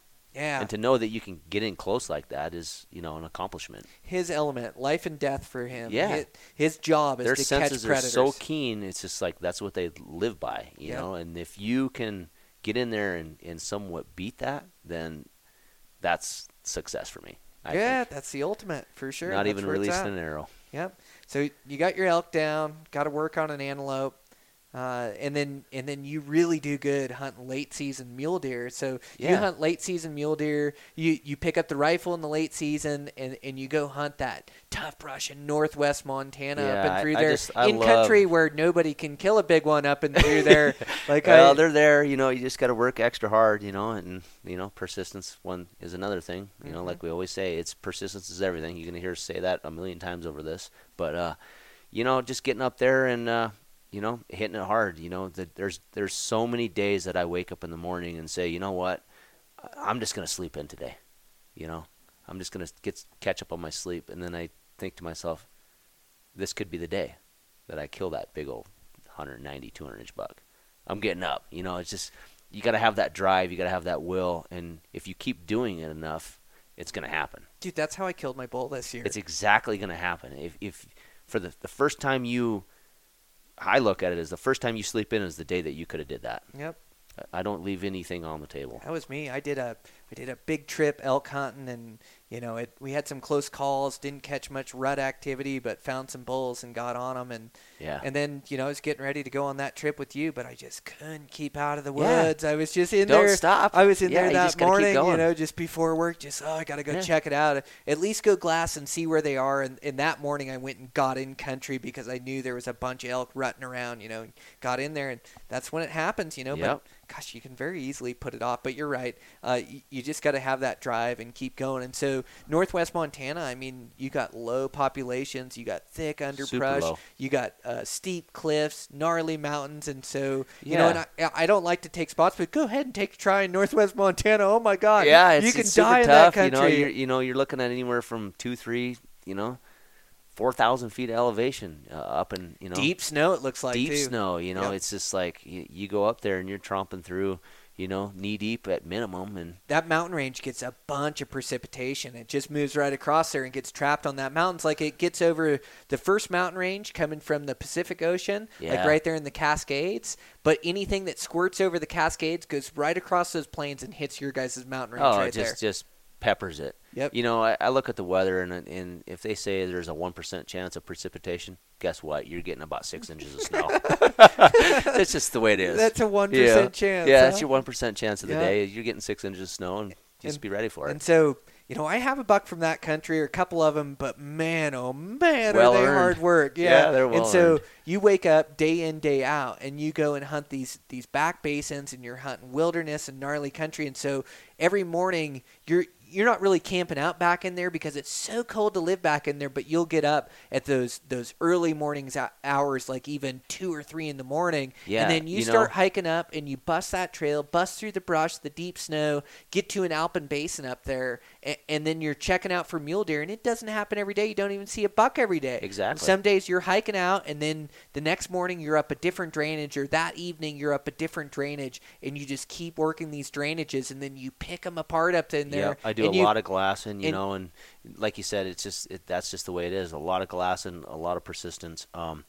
There's the last 3 bucks I've harvested. It's basically been, I see them 2-3 miles away, and then I get back at 10 o'clock at night, 11 o'clock at night. It gets dark at 6:30ish, but during rifle season, and I'll get up at midnight just to make it up there by daylight. It's a 5-6 hour grind. It's just brush, Just deep going snow. for it. But Yeah. if I really know that there's a buck there on these does, it's just, and I've done it the last 3 years. It's gonna happen, and I make it happen. Yeah, and you got some giant bucks in a state that it's so hard to kill big ones in Montana, and you've just done so well up and through there. So yeah, I'm so impressed, and killing those things like that, it is just day in, day out, just going for it, doing the grind of getting up in there, glassing that drainage and coming out. And I noticed too, like, you got to believe in your spots, and I find myself slipping into this trap. Like even at the state I'm in and hunting where I'm at, like, sometimes if I'm not into those animals initially, like, it's kind of like, oh, they're not here, I got to go to a different spot. But man, oh man, like, you got to believe in every spot you're in and go hard in every spot you're in and You look at have to. every nook and cranny. That's Believe exactly that right. buck is there. Believe that bull is there. Pick it apart, and if he's not there, I'm going to keep walking. I'm going to find him, And so I even myself, like, I've got to get in that mindset. And I found myself a couple times this year going, oh, they're not here, and you're kind of down, and they're not in your spot. You didn't hear him bugle. You didn't hear him this. You can never do that. And you just got to go for it. You got to send it across those drainages and just go find one wherever he's at. And if you don't find him, so you covered 15 miles that day and you're back at your truck, you're better for it, Then Exactly. you go in your next best bet. But don't give up too soon. Don't give up too early. Like, you got to always go hard and always believe they're in there. Exactly. The believing, like you said, is super key to what you're doing. I've literally walked up mountains and barely seen any tracks and in the snow or off the snow. But I've sat down and glassed a hillside for 2-3 hours, nothing, completely dead, and all of a sudden, a big old buck appears out of nowhere. There's no way he could have got there. He was just there. So you really have to pick it apart, like you said, believe in it. They're there. You just got to find them. Yep. And even when it's slow, like, my last trip to the breaks, they weren't calling at all. So you couldn't sit over a drainage and hear a bugle and go chase it. Bulls were running together like it was a big storm, and it shut them down, Yeah, and that so makes it tough. Yeah, so it was like hunting them like it was rifle season in October, and they're high pressure, and so you just had to move through there and go look for them and go find them. But God, you gotta keep believing they're there, and they're there somewhere. And I just keep picturing them in their bed or walking around like they're somewhere. And even that middle of the day, I don't like to tromp around and spook stuff in the middle of the day as they're bedded down. But man, you can move around country and glass down into stuff and pick out stuff in the middle of the day and cover country and keep hunting hard. And you want to make sure you've got enough energy for the evening and take it easy, and you don't got to cover 1,000,000 miles. But man, I keep looking in that middle of the day. It's amazing what you can pick out. I've honestly called in some of my biggest bulls from like 11:30, 12:30 in the day. Like, I always had a rule of, okay, the elk, I kind of have a basic rule for myself. An elk's bugling, usually by 10 o'clock, he's bedding down. But it seems like they get up early in the season, and at 11:30, 12, I've literally called in some giant bulls at that time. And like the bull I killed this year, it was like 11 o'clock, in the middle of the morning. Like I was on my way out to my truck. I had no intentions of killing an elk that day. Zero. I'm on my way out, and all of a sudden he just bugles again on his own. I was like, oh, okay. He's right above me, you know.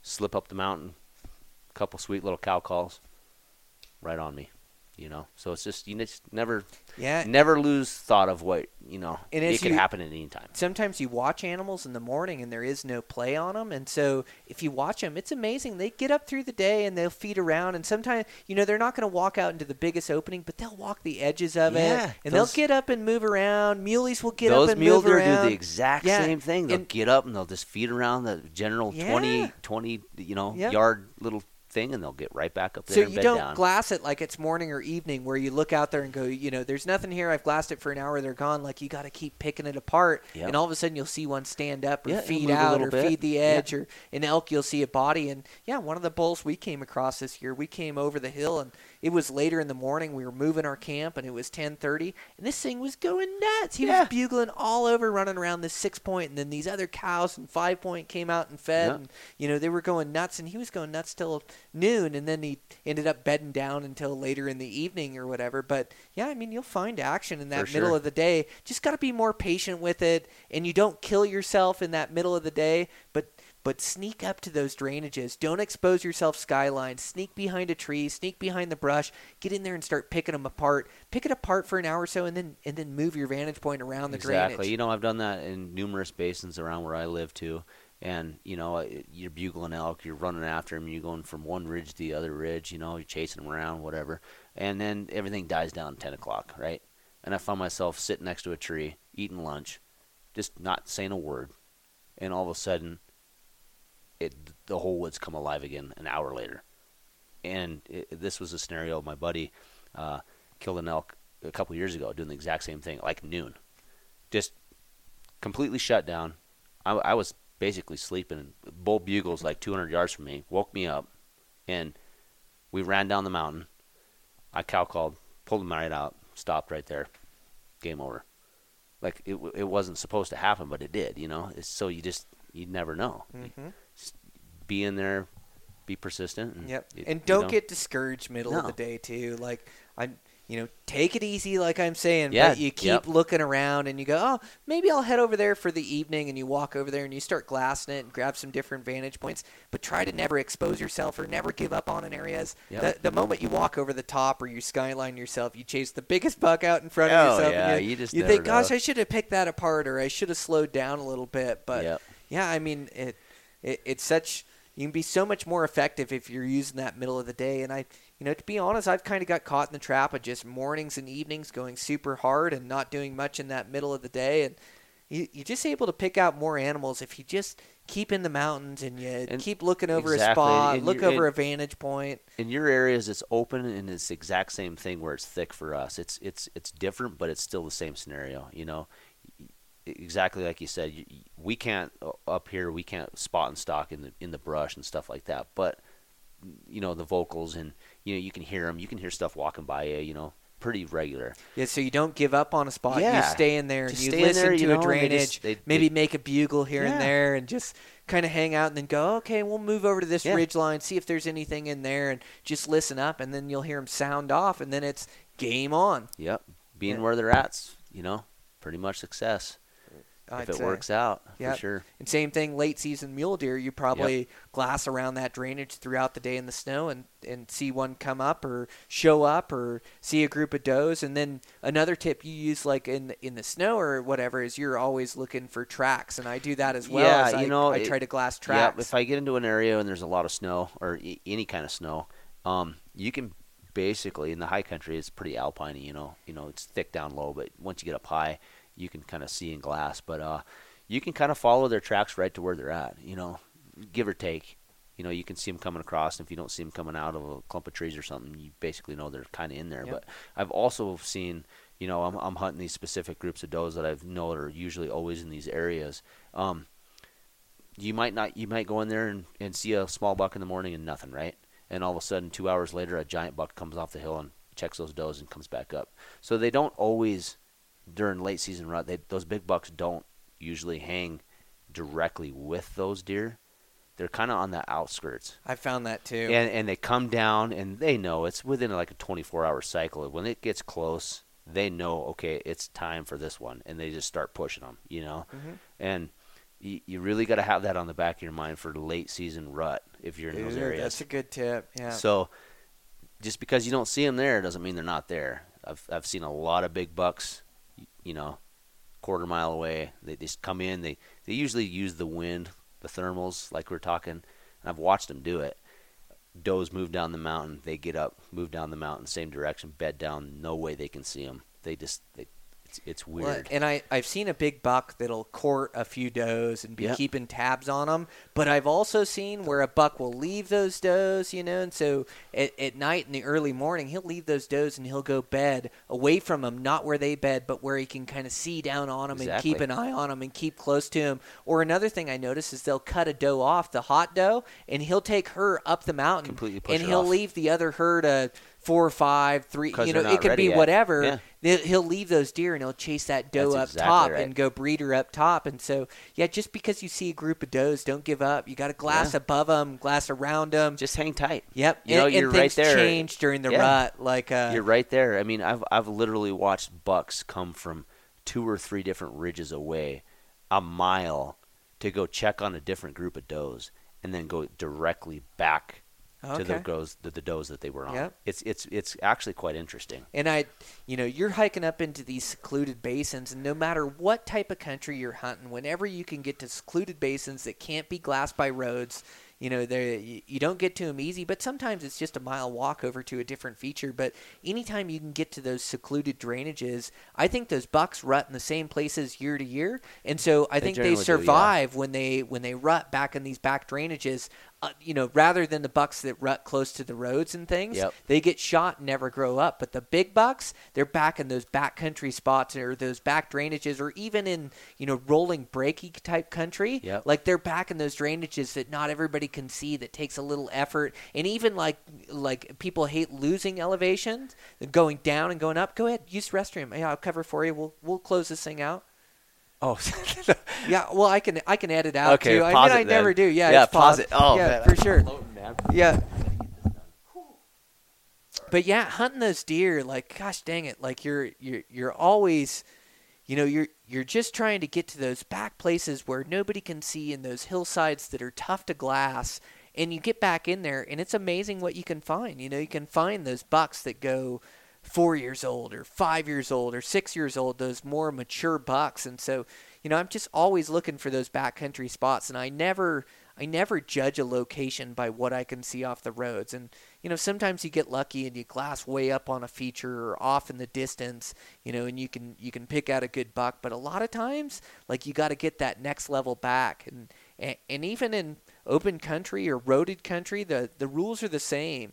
In the wilderness, it's trails, like getting off trail. Especially where you got pressure, like finding those basins that are off and out of the way. That's where it seems like those big bucks grow up and get old, and it just seems like year after year they hit those same spots, and that's where you find those more mature ones.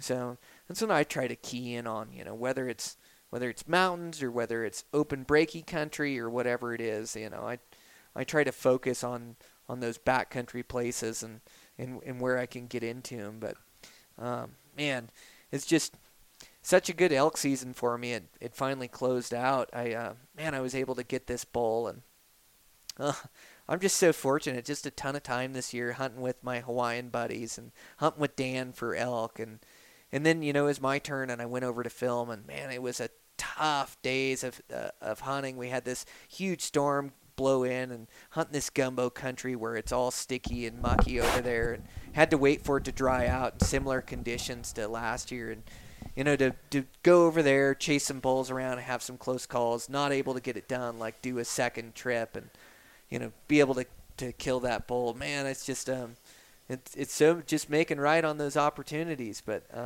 man, yeah, it sounds like you did everything right. All the stars aligned, and it's awesome. Yeah. It's great when it comes together like that. Oh, a little bit of luck and persistence, like you say, the theme of the podcast. So I got to name this podcast Persistence. Persistence. But it is. You just keep believing. You keep going out there. You keep thinking you can kill that thing, and eventually, like you get lucky and it happens. Yeah, exactly. Yep. Yeah, you're definitely not going to have luck sitting at home for sure. No, yeah, you got to get out every day you can, and you just got to make a plan and just keep going. And this deal, I really wanted to capture on film, and so I just went out and I said, well, I'll either get it on film or I won't shoot it. It's fine. It's amazing you got that on film, because as a solo hunter like I am, I know how difficult it is, and it's extremely hard to try to get a bugle and bull or a moving antelope or anything in viewfinder and then try to harvest at the same time.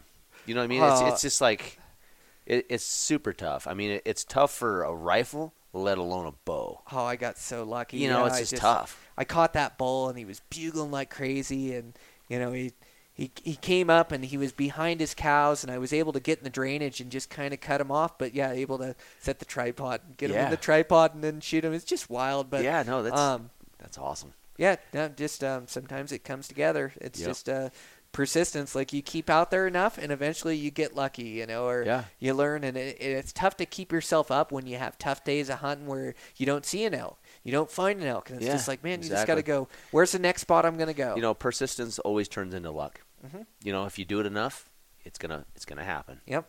No matter if you're the most unlucky guy on the face of the planet, if you do it enough, it's gonna happen. Yep.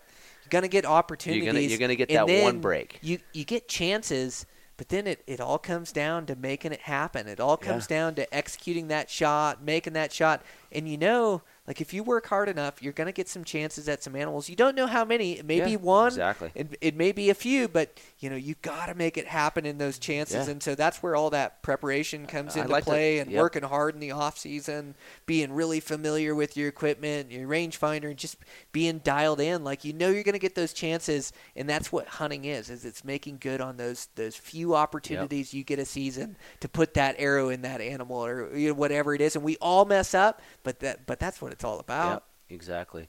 And it's just like what I do for putting in for tags in Montana. I'm gonna draw a special tag sooner or later. It's probably gonna be later than sooner, but you know what? If I don't put in, I'm not gonna draw. Mm-hmm. It's just the same aspect. I do that too. I get a good plan for out-of-state spots, in-state spots, and man, I just start playing the game. I'm gonna start putting in for out-of-state. Yeah, I mean, I haven't done it yet, but I'm gonna start. God, playing the tag game is so awesome. Like that's how us blue collar guys get to hunt the best places on planet Earth or United States. Anyways, I call it planet Earth because it's a location, but that's how we get to hunt the best spots is by playing that tag game. And there's a lot of great tags for 0 to 1 points, that you can go into and figure out. And it's like, nobody's doing this? Are you kidding me? Yeah. And then there's spots where you can save points and just hunt the ultimate spot for that species where they get the biggest. And, us with a bow, we get a good chance to draw some really good tags. And so guys got to be playing the tag game and trying to hunt these locations I've been and these missing cool out spots. For a lot of years, I think. Yeah, I got to start doing it. Yeah, well, you've been successful and consistently successful, up where you're at and learning that country where you're at. That's a big part of it too. Is just getting familiar and learning and evolving your hunting skill, and then you just start sending it in different places and just going, gosh, can I be successful on Coues deer down in Arizona? Can I be successful, in Alaska? And you've done a bunch of trips. You did Alaska. You were able to kill a moose up there. Yeah, I did a self-guided trip up to Alaska a few years back. A buddy of mine and with a buddy of mine, and we were super successful. We got in there. The pack wasn't real great, but you know what? My intentions were getting a moose, and I got a moose, and he got a moose, and it was all. I think we drove 53 hours one way. We hunted about 53 hours. Oh one way. God. Oh yeah, it was about 5,000 miles. So far. Like Arizona for me is like 24, 25. Yeah, I think it was like 5,000 miles round trip or something like that. I can't remember. Oh my gosh, you were questioning your sanity after a drive like that. Like I like driving and I like traveling, but that is a lot of hours. It's a lot of hours, and especially when you're driving with a guy that I call sudden sleep syndrome. Like he'll be talking to you and he'll be out like that. So when it was his turn to drive, you can guarantee I wasn't sleeping. Yeah, you're not allowed to sleep when you're the passenger. You have a job as a passenger in a vehicle. And your job is not to sleep. Now, okay, granted, if you're going long distances, like the 25-hour, like, okay, you go, okay, I'm going to take a nap here. Make sure you take a nap. When I'm driving, we're going to try to go all night. Like, okay, I get that. Yeah. But driving down the road at 2 in the afternoon, you're not allowed to take a nap in the truck. No, this was like I said, it was 53 hours, and, you're taking, 20-hour shifts. We didn't sleep going down there. We just took shifts. But Oh, you're so excited to yeah. get there, too. Oh, it was phenomenal, and going down the Alcan Highway, it was a pretty neat experience. I've never been down that, and just to see it all on ground was pretty cool. But it was a long trip. Like I said, 53 hours. We drove down there. We got there the night before. I threw my spot and scope on the window, zoomed it in, focused it, backed it back out. Bull moose. Same frame. I was like, okay, this ain't happening, right? Went back the next morning, picked him up, went in, shot the moose. 56-hour pack. Out. One way. Got back to camp, did a slight evening hunt. Not one way, like totally you had 50 hours in the pack and that bull out of it. 56 hours total to get that moose out. So how many loads do you guys do? Do you guys do it in doubles? We did it in 3 loads. We went in, packed it out like a mile or 2. Oh, so you were went miles back in. back. Yeah, we were about 6-7 miles in. You have that muskeg in there? And it was horrible. Swampy. Just... It was just like, if I could have had snowshoes, I would have wore them, because the biggest tip for me, I've never been around that country. I didn't know, but it's so, like, if you have a small-soled boot, it's almost like you roll your ankles. You know how it is. It's so spongy. The muskeg, like it's these it comes mounds up. of Yeah. grass, Yep. and the mounds of grass aren't solid, and so you don't know whether to walk on the top of the mounds of grass and try to roll your ankle, or you try to step in the lows, and it's all wet in there, and you can roll yourself just the That's same. what I'm saying, And but it's like this constant puzzle where there's no solution to Yeah. it. Like you just got to suffer through that Exactly. stuff. And it's horrible. Like it takes every muscle in your leg to stabilize yourself, like on top of that stuff. It's way and so different. it just wears you out like Yeah. a mile of traveling in normal country, like a mile traveling in the muskeg country is like 10 miles on yeah, flat ground. 3 to 5 Or, miles on flat ground. That's solid what I would ground, say. I like to call it. Yeah, for sure, man. Yeah, that but that's stuff why I is was getting at with evil. the snowshoes. Those muskegs are, a foot apart. You got dirt and a foot depth in between. But if you had snowshoes, you could just walk right across that stuff. Oh seemed my like. gosh, that stuff is brutal. Yeah, like I know, it was you gnarly. still got to go for it and send it in Yeah. that country because you're in Alaska. But man, oh man, does that stuff just wear you out? For sure. No, so like I said, it was 56 hours. We got back Jesus. to camp. Oh, how sore were you guys? No, we Like, took a few like hour a car wreck. Oh yeah, we took a few hour little rest. We went out that evening, seen a couple cows, went back to the very same spot that I spotted my moose. Like 2 days prior. Threw the spotter on, seen another one. It was about 2 miles closer, exact same area. Went in, Mason shot his, packed it out. His was like 48 hours, and then we went home. So basically, we hunted for a couple days, maybe, and I was gone for 2 weeks. Oh, those moose are so They're heavy. huge. Such good meat, but yeah, so heavy. God, what an adventure! And Yeah, it was awesome. Man, oh man, yeah. Those moose. Oh, so that's a good point. It's like that moose moving through the same area. Like I found when I hunted moose, like they like to migrate through the same areas, and all animals like to travel through the same, travel corridors through country or mountains or saddles or passes or tops or ridge lines. Like they seem to travel at the same, but moose, especially like where I'd see moose cross, I'd see a moose 2 days later or Exactly. a day later, like in that same area crossing that same travel pattern. Exactly. And it goes that route with a lot of different animals. Where muleys winter, they always winter there. Where elk rut, they generally always rut there. So like if you're up hiking around in the middle of summer and you see a bunch of rubs, that's probably because their elk are rutting there. They're always going to come back to those areas because that's a rutting ground. We have rut zones, and then we Yeah. have wintering zones too. Exactly. Sometimes where you find scrapes down low, they're not rutting in there; they're wintering in there. But They're different scrapes though.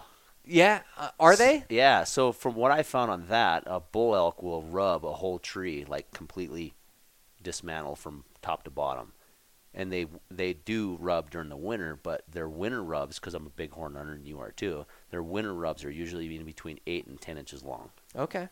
If you ever see like a real short about 4 or 5 feet up on a tree, and just a short rub, is usually a winter rub. Where the rut rubs, they tear that They tree completely apart. strip it from branches top to, just top to bottom. strewn everywhere. Yep. That makes sense. Yeah, Yep. I pick up on that. I usually key into the elevation, and I just know Yep. wintering grounds to rutting grounds and try to pay attention to it. But you're right. Yeah, when you come across those now, and that doesn't mean elk are going to rut there the whole month of September. It means they rut there at some point during the rut. Yep. It could be October 10th. It could be September 5th. You know, like I just noticed like good elk spots. Like elk aren't there all the time. They're there, and it can vary with the year. It can vary with Yep. the Conditions. storms. Yep. The storms that come in. This year we had a dry year, so they were in the best feed spots, up the best, like most lush green feed up those, you know, a lot of, you know, lower south facers or bottoms or even north face green. Like I noticed they were in those spots this year, but you're right, the conditions dictate where the elk will be. Exactly. Yeah. Yeah. So it kind of varies. So.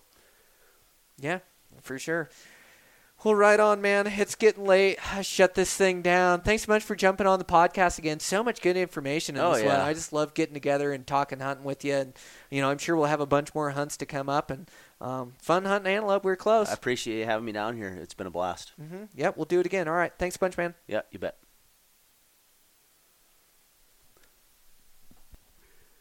So can you watch what we just talked about? Yeah, I can look back at all the audio of it. Yeah. Okay, so scroll back like 5 minutes, or not even that, 2 Yeah. minutes, and then pick up the conversation where we're at, and we'll just pick it up from there. Yeah. Yep. We just jump right into another Yep. conversation. Yep. Just Okay. we'll You just ready? roll with it. Yeah. What did we end up with? Well, I'll just start it off again. I'll just get the conversation rolling again, and we'll go for it. How are you going to edit that in though? Oh, you can edit it. Yeah. Okay, gotcha. Yeah. I'll just Or take hell, your lead. I may just leave that in, like the Well, back pass to I- the show. Yeah. No, I figured we just like figure out what we were talking about last because I Yeah. can't remember either. Right. It goes quick. And then we could watch it, and then you can just say, "Well, all right, we just took a short break, and now we're back here." And That's like right. you said, Yeah. We'll just roll it again. Yeah. Well, you're constantly jumping from one thing to the next, so let me just. what you want to kind of try to stay on task, though, don't you think? Not like completely like, oh, now we're riding a Diamondback. That's You what know? a podcast Yeah, the bike, is. the bike thing. Yeah, that was great. You know, Right? Yeah. Oh, that's what it is. Yeah, love Ready? it. It's about humor. What are we doing? I'll just start us off again. Okay, gotcha. All right, I'm back. I had to take a break there, a little bathroom break, but just having such a good hunting conversation, I just wanted to keep it going. So, yeah, I mean, season's great. Now we're winding down. I mean, it's tough to keep your focus throughout the season. Like, it's a lot of time. It is. A lot of It is a lot commitment. of time, a lot of commitment. You know, a lot of time from your family. You know, it's awesome that we both have families that support what we do.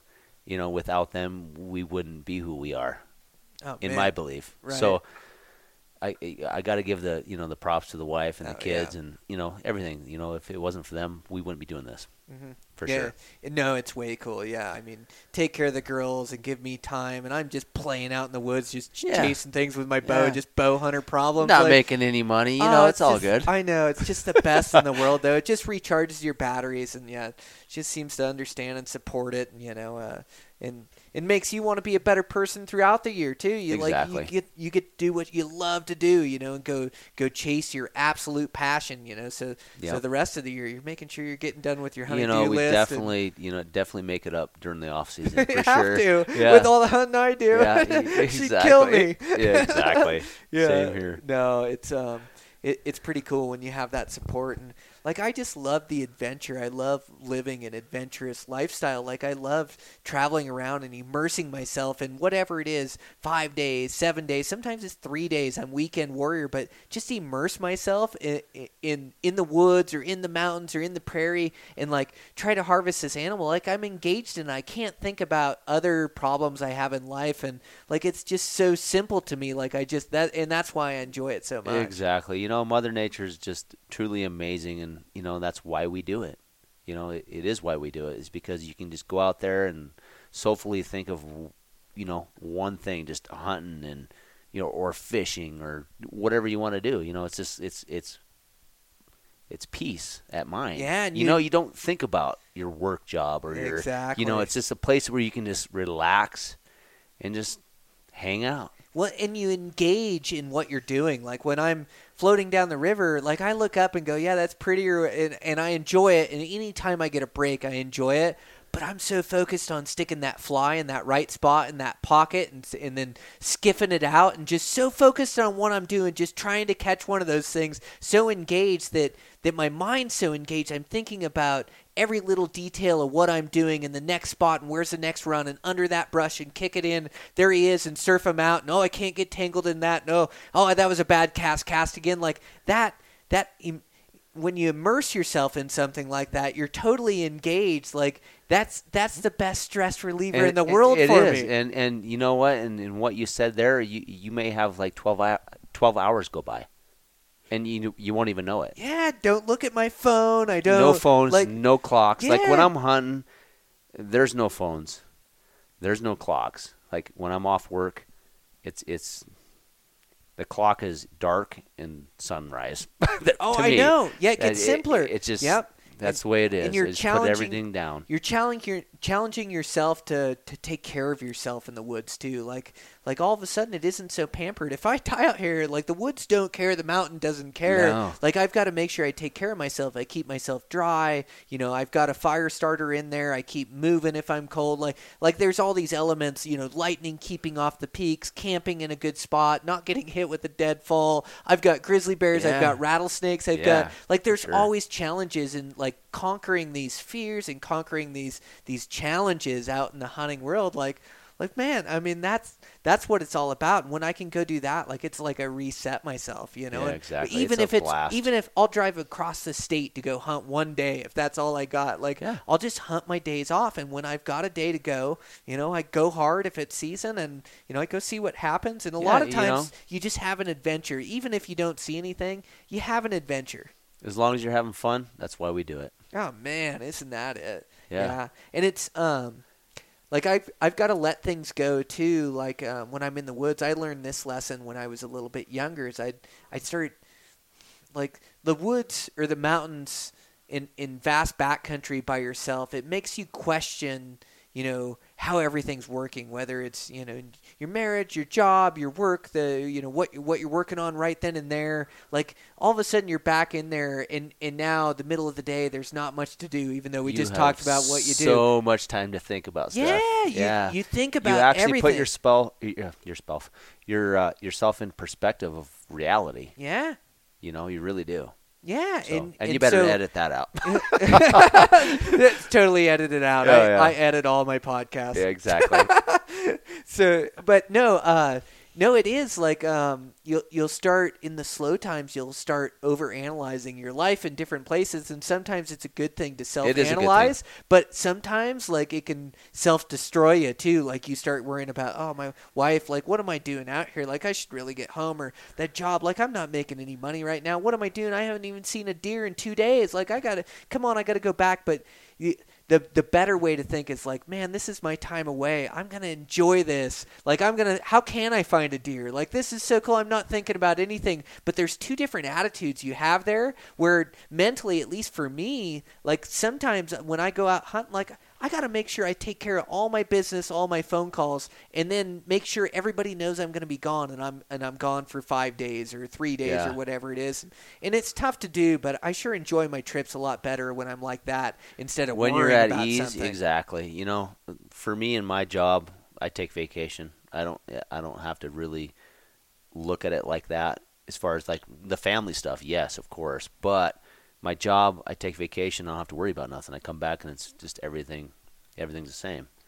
For you owning your own business, you have to continuously monitor, make sure everything's flowing right. So it's definitely difficult in that aspect. Well, and even you having vacation time, you're having to cover for guys when you go when they go hunting, they're covering for you, and you're having to pay back and work extra days. Like it isn't easy for any of us. And No. even me, I hunt a bunch, and I hunted a ton this season. I had the best hunt season, but like it's chaos for me, and I've just got to handle things in real time. Like I can handle situations. I try to line out my hunting season. The best scenario for the whole outlook of everything we do is if you could hunt for a living, you'd stay home for 8 months and just be gone for like 4.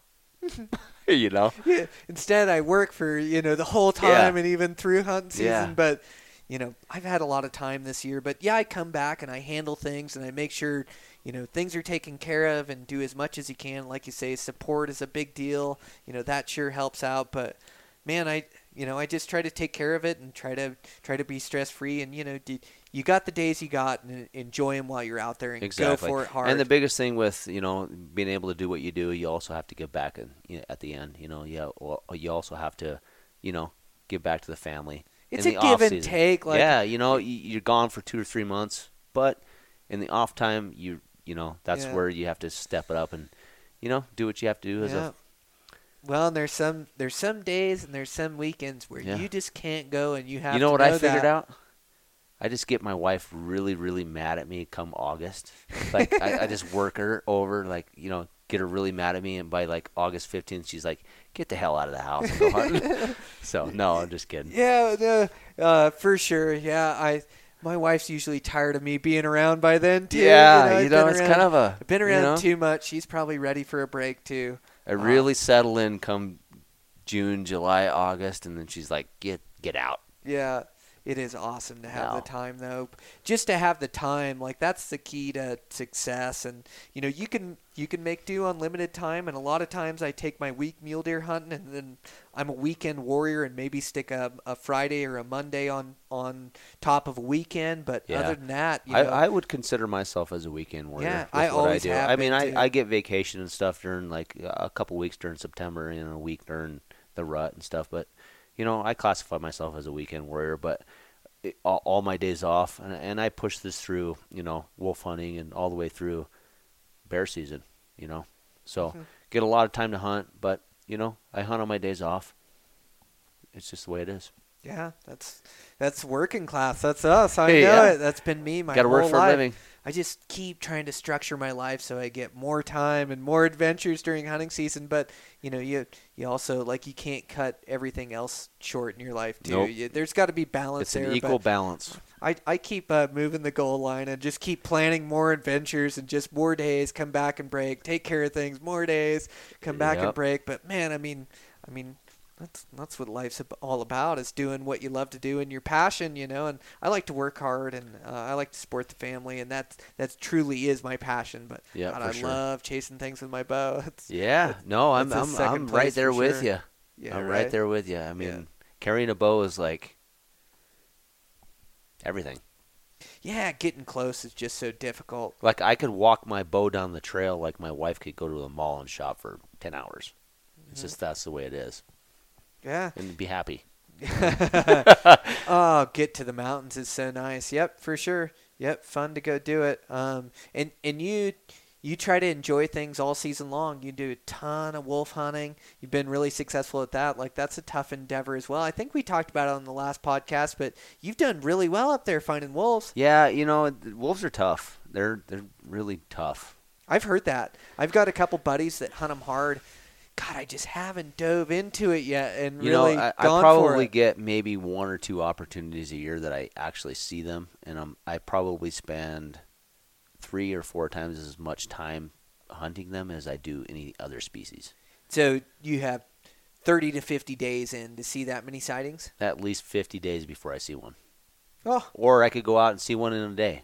You just never know. Gosh. But it like usually works out like an average of 35, 40 to 50 days before I see one. Oh, that's I'll hear crazy. them like every now and again, but so you're in them. Yeah, I'm in them, but it's see just, tracks. Yeah, it's half the time the snow is waist deep, and they're just running around like wild gazelles on top of it, and you're dragging snow with your snowshoes. Their pads are so big that they stick on top of the snow when they run, like they've got snowshoes. Exactly. And they, they're lighter for their size and for their size of their pads, and so they float on top where we sink down through, and also moose sink down through and elk sink down through, and that's why a lot of those wolves get those critters in the deep snow. So you think of an average wolf, it's probably around 80 to 100 pounds. The one I killed last year, the black one, was 105, which is giant. It was probably one of the biggest ones around for a while.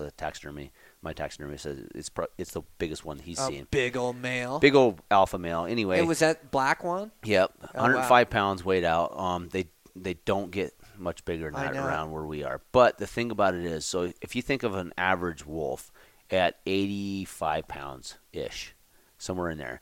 So you divide that by 4, and they got snowshoes on their feet, right? So it doesn't take much. It's what, 20 pounds Yeah.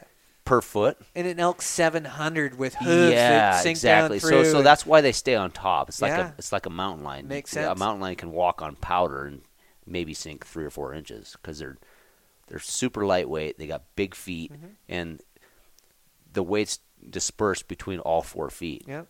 You know, so like where we're post holing it, all our weight on one foot, all our weight on the other foot, they get 3 to the 1. You know, It makes sense. so say they just cruise right across it. Yep. Oh, that's wild.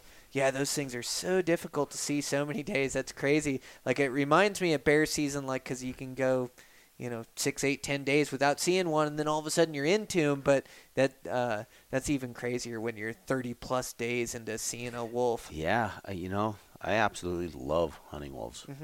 Like, It late is- winter, nobody out. You go cruise on snow machines, skis, I'll go or how do you do it? 30, 40 miles back in snow machines usually.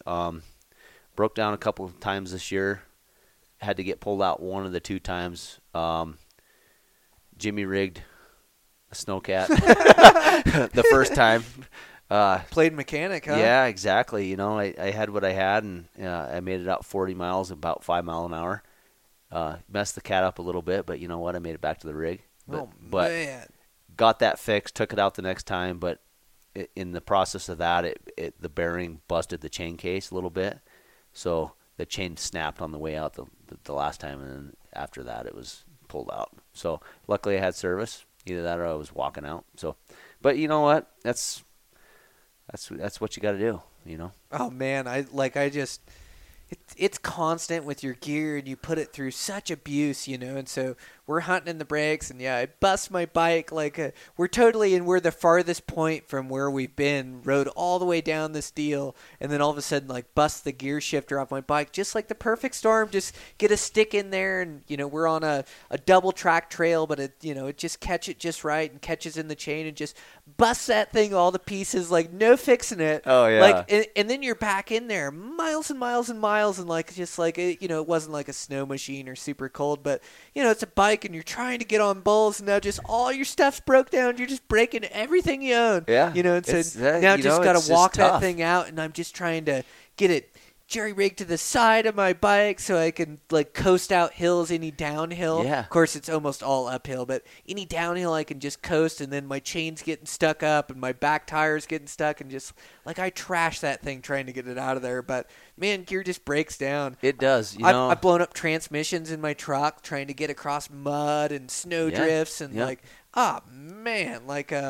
just a hunter is brutal on gear, isn't he? It's the ultimate test. If you want to test something, throw it in the hunting hands. Yeah, right. Let me use it for a week. Let me see use it if for a it'll week. hold And up. I truly believe that in my boots as well, because we put so many miles on our boots. And you know what? If you have a boot and you trust in it and it really works for you, it's awesome. Oh, you man. know? Oh, to have any piece of gear that works for you is awesome. It's like Exactly. this trial and error. Figuring out what you like, too. Everybody has different preferences just Exactly. on gear from top to bottom. Yep. And, I love wearing waterproof tennis shoes. It's just my favorite with little lightweight gaiters. Don't get anything in your socks. And Tennis shoes that's are awesome killer. in the early season. Oh, man. And even Brutal in the late season in the snow. Yeah. Dude, I'll just strap gaiters on those I things know. and go for it. My buddy Sean is the same exact way. He goes up on the top of the mountain, and we're in waist deep snow, and he's got tennis shoes on, blue jeans, and a pack. I'm like, what are you doing? You're going to die up here. He's like, I'll be good. Dude, so By the end of the day, his blue jeans are completely wet, frozen solid. Like, he can't even bend them. They're like breaking. I'm like, bro, you gotta get some gear. He's like, it's all good. functional gear for sure. I'm tennis shoe tested, and I'll wear bigger gaiters, and I can keep my feet dry, and that's the key to keeping my feet warm. And I've got a whole system, and I trail run a bunch, strong ankles, but I do like a mid-height lightweight boot too. I'll run that as well, but Dude, like, speaking of dying, like, it reminded me of that story that you were telling me last night when we were coming home. So you've told me this a couple times, like when we talked on the phone maybe, and then last night you go, dude, I think I met you, and it's up in this gnarliest mountain range in Montana. And I'm all, no, I don't think so. No, I don't remember it or whatever. And then you said, yeah, dude, I met you, and you patted your side and said you had 8 ounces of water. Like, so here's how it went. We're we're miles up in back in there, miles back in the high country, and I'm not used to seeing people back here, and Me neither. I'm not a name person. I could shake your hand, and most of the time I forget names. It's just it's how I roll. And this has got to be 6 years ago or so. 6-7 years ago. Yeah. But I'm really good with faces, and I'm like, I know I've seen you somewhere, prior to us, hanging out and stuff. But I'm just like, I know I've seen you on the mountain somewhere. It had to have been. And so this is how the story went down. I met you up there, and we were hiking. It was hot. It was like 90 degrees out. And we ran into you, and you're just like, yeah, I seen a pretty good buck over here. I'm gonna run up and see if I can't put a stalk on it and kiss the top. Yeah, right? I kissed the top, and I told you that, and you're like, So yeah, my that might have lingo. been me. And I said, yeah, and you also said that you had 8 ounces of water in your pocket. And I looked at you and I said, I know exactly what I said. I remember it like it was yesterday. I was like, are you a freaking camel? Dude, I was like, what are you doing? 8 ounces of water? Like, who does that? Yeah, you said you And because it I didn't have a was. pack. I didn't have anything on me. No and I was pack. up there in the middle of nowhere, and we just ran into each other up Yeah. there. And we're on the same hillside miles back, and I go. I remember just- asking you. I remember just asking told you. I you my was- play. I'm like, Yeah. oh, I'm moving up on a buck up here. I'm going to kiss the top and sit up there and see if he comes out tonight. And Yeah. told you what I had seen for the day or whatever. And then you go, dude, you got any water up here? And then I pat my little side pocket because I've got no pack, no nothing. Pat my side pocket and go, yeah, I got 8 ounces. I'll be fine. And you looked at me like I was crazy. You said you had Yeah, I 3 looked at liters my buddy. I of was like, water. this guy's a fucking camel. So funny. Yeah, so I know. it brought back memories, and all of a sudden I could recall the encounter, and I know the exact hillside it is. And It's then you crazy go, how that dude, it was happened. in there, and so yeah, that was pretty funny. That's how we met in that backcountry wilderness spot. Initially, yeah. We didn't even know each other back then, It's Oh, I awesome. went up there and I sat that night, and I'd seen this buck, and he had like split G4s on him. Yeah. Just a bomber. Probably buck. seen the same buck. Yeah, probably. Yeah. And so There's sat some- up there there's some for him that dandies up night. in that country. Yeah. And he never came out that night. Yeah. Yeah. Good Gave stuff. me the slip. Yeah. Oh, that's man, usually oh, man. what happens. Yeah, muley hunting. Yeah, and in that spot, those muleys are tough to hunt. Tougher than in other mountain ranges that I've hunted. Really? Like one of the toughest ones. Like even in the early season, like you can watch those bucks, but they bed in such thick cover where you can't see the exact spot where they bed. So my biggest buck, my big buck, came from that general area. Mm-hmm. Not right there, but that condition. That's basically what it was. Mm-hmm. Tough hunting up there. Oh man, is it ever? Yeah. Yep. For sure. No, I know it. Yeah, I know. That's pretty wild. We hunt the same mountain range up there. And we're like, what, 6 hours apart? And just happen to run a into each other. million in miles, the, I two mean, lifetimes apart. Can't even believe you're here hunting and we ran into each other in that mountain range. Yeah. That's nuts. And like you say, you don't see anybody in that mountain pick range. a spot on the map, and we both go there. In this wilderness out here. Oh, it's wild, man. Yeah, that's awesome. Yeah, that's crazy. Yeah, I finally, when you said that comment last night, oh yeah, kiss the top. I was like, huh, You're like, yeah, I'm sounds gonna go up me. here and kiss the top. And I looked at you, and like seriously, I looked at you and I was like, do you have any water? And you're like, yeah, I got 8 ounces in my pocket. You patted your side. I was like, I looked at my buddy and I was like, this guy's a camel. Yeah. I And was then like- you told him after I left that I was like, going to die up yeah, there, right? I told him we went up over the top and went to the next basin over, and I was like, I'm worried about that guy back there because I'm pretty sure when we get back he's going to die up here. If he doesn't have any water or no pack or nothing. I'm sure you had a pack back at base camp, but, yeah. Oh, yeah. your mind starts wondering, yeah. what the hell's going on? Because I've actually pulled people off that mountain before. I've worried about people that It's I've ran treacherous into up there. before. Yep. Yeah. I've ran into people and like, man, that was a gnarly I've lightning actually storm. actually had to help a couple people off Oh, there. no kidding? Yeah, like completely done. Oh, man. Yeah, from the other side. They came up over from the other side. I hit my mic with my cup. That's not good. Yeah, right. No, that's wild, man. Yeah, to actually help people in there. I know I'm always looking out, too. When you run into a fellow hunter, like, you got to look out for him. You run you into never him, know, you know he's in there by himself or with another guy. Especially when he's got 8 ounces of water in his pocket. I know. He might die up there. Yeah. Shit. That's crazy. No, Yeah. That's an awesome story. That's like you had to been there, Oh, you did. That was wild. Good bucks in there, though. Oh, in such a small place on planet Earth. I mean, we're talking miles off trail, and you could get lost and be 20 yards away from me in that country, and I'd never see you in there. Yeah. Like, to actually meet on the same GPS point up there in the Yeah. middle of nowhere is pretty wild. But, yeah, you run into other guys.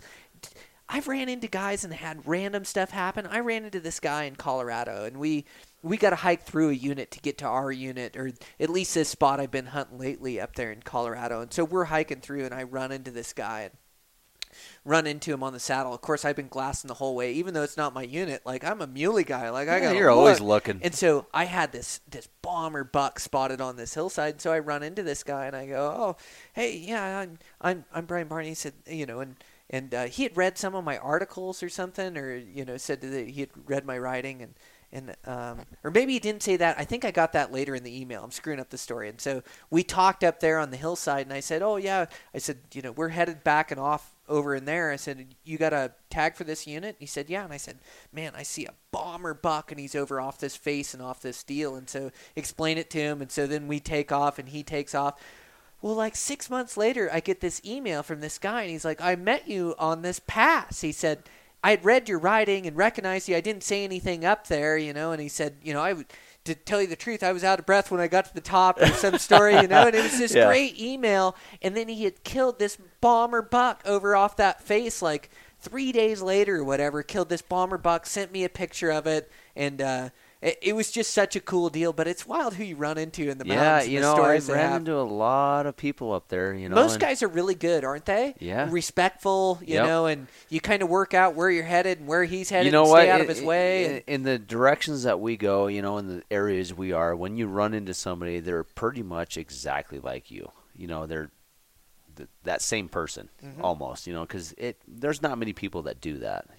Not many people venture off trail and just go for it, hike over the other side, I'll come out in no man's land, whatever. But yeah, same thing. I mean, you run into them, completely respectful for sure. I mean, it's just you're sharing the same dream. They're doing the exact same thing. For you to tell that guy, a big buck over here in his unit, he was probably on cloud 9. That's awesome. I think that's great. Yeah, he had been in there scouting and working hard and had a bunch of days and hunted hard and finally harvested. I don't even know if it was that buck or another buck, but it was just a bomber heavy buck. And it was like, man, good for you. You earned up it back at the top. in there. He was probably completely beat, and Yeah. it just gave him a little bit more drive to, after you said and talked to him, he was probably like, okay, I'm focused now. And that could have led to his success. You never know. And you gotta control your mental psyche too. When you see guys, when you see foot tracks, when you run into guys, like it's easy to let your mind wander and go, "Oh, there's guys in here." Like, "Oh, I hate pressure." Like, it's over. I'm not gonna find anything. They walk through there. Like, at that point in time, I mean, it's hard not to be a little disappointed. And even me, you're a little disappointed when you get back to your A spot and you see guys. But it's part of the challenge of public land It hunting. is. And it's like you respect the guy and go, okay, you just come up with a different game plan. He's over here. I got to find where the humans are. And even in Idaho this year, like I ran into guys in that extreme backcountry back in there. But I finally just found this drainage where I spotted the bucks, where nobody was playing, where it was isolated. I had a ridge I could hunt down. I had a bunch of different options, and nobody was doing it because you had to drop off these steep, gnarly cliffs I about killed my buddy on. But well, that's not good. Yeah, but no, it just got a little steep and a little gnarly, but we were able to get down it. Yeah, just steep as character. Oh, man. Well, you start down and you can see trees down there, and you're like, oh, I can make it down there. I can traverse that. And then you get to the trees, and then it drops off and gets even steeper and shale. And just the more you start down, the steeper it gets. And pretty soon you're just scaling it. When you're going down a hill and if you can't put your head back and touch the ground on the opposite side, on the backside, that's home for sure. Yeah. If you're not on all fours at all given times on some of that stuff, then Oh, man, especially that mountain range that we're talking about that we met in. I've been cliffed out more in that mountain range than It any is place in my sketchy life. up there. Oh, my gosh. So you go up a drainage and you fight your way through the brush and you get up there above timberline. And then there's timber pockets, but there's these ribbon cliffs everywhere. And everything goes to 70-degree plus slopes. Like even the grass slopes will scare you in places. Like that. Yeah. And you can't traverse basins like you get cliffed out. Like you want to get from one drainage to the next, and you can't. You got to hike all the way out and back in. It's miles around in some spots. You pick a drainage, and you kind of learn how to roll around and learn how to roll through country. But, man, I've had to, like, drop my pack or lower my pack with my paracord and climb down a tree next to the cliff. Yeah. I've had, like, 3 approaches to make it up one north-facing slope just to see the backside and make it up there. Even when you said that, there's like tips and tactics to that kind of structure as well. Deer know where they know where they're at 100% of the time. So if you can get on a trail or see a track, like if you get sketched out like in a cliffy basin and you see an animal track, just follow that track. That track's going to lead. Oh, yeah. It's going to lead right exactly where you need to be. You might search for an hour or two to try to get around a mountain, but kind of paying attention to the details. If you see a track of some sort, a big game animal track like a bear, whatever it be, elk, deer, follow it. It's game trail. Game trail, anything. Yep. It's going to go exactly where you need it to go, and it might put you in the position to successfully get your hunt done. Oh, yeah, just navigate that steep country. Yeah. Or any country, like you say. They know exactly where the trails are and what they can get up and what they can't. So that's what I'm saying. So if you get into a steep spot, look down at the ground. There's always dirt there. If you see deer tracks, then follow them. If you don't see deer tracks, back out and get out of there because you're in the wrong spot. Game trails just lead you across and lead you the easiest route through country. Yeah. They know how to travel through country. They've been doing it for thousands of years and evolving to move through country, through saddles, ridge lines, trails. The easiest way through country is the way they pick. And so if you follow that, like, you find your way through. Where they live and you spot them, it's like us walking through our kitchen to go to the fridge. Mm-hmm. They know it. Okay, so total secret time here. Another one of my tips that I use. like this is total backcountry secret for finding mule deer. Like a lot of times if you look in those backcountry spots, you can see trails that are worn in on Google Earth, that are worn in these basins and these drainages that'll have mule deer populations. A million times I've done that. Right. A million. Dude, total. If I'm going into a new area, I will definitely look at Google Earth. Mm-hmm. If there's trails there, I'll hit it. If there's not, garbage. Yeah. Or not garbage, but... Well, sometimes you can't see them. Sometimes the angle of Google Earth doesn't show them, but sometimes the lighting is just right. I think it should be down illegal. In there. Oh, man. I really do. Yeah. It's actually, if you put your homework into it, you can really find out some good spots. It's got to be the right picture, but sometimes it can be cattle trails, it can be elk trails, it can depends be on where you're at. Sheep or goat trails. Like, you've got to key into the right country. Yeah, and we then don't have cattle or sheep up where we live. No. So any trail that makes that trail, it's strictly man, I game. see them on national forests in Colorado, like 12,000 foot up there in the wet spots, like maybe 11.5, but... Yeah, so you got to know what trails you're looking for, but exactly. Sometimes with the right lighting on that Google Earth, it is cheating. Like it's you can see a bunch of trails going through there, and just know deer are working that type of country, and so.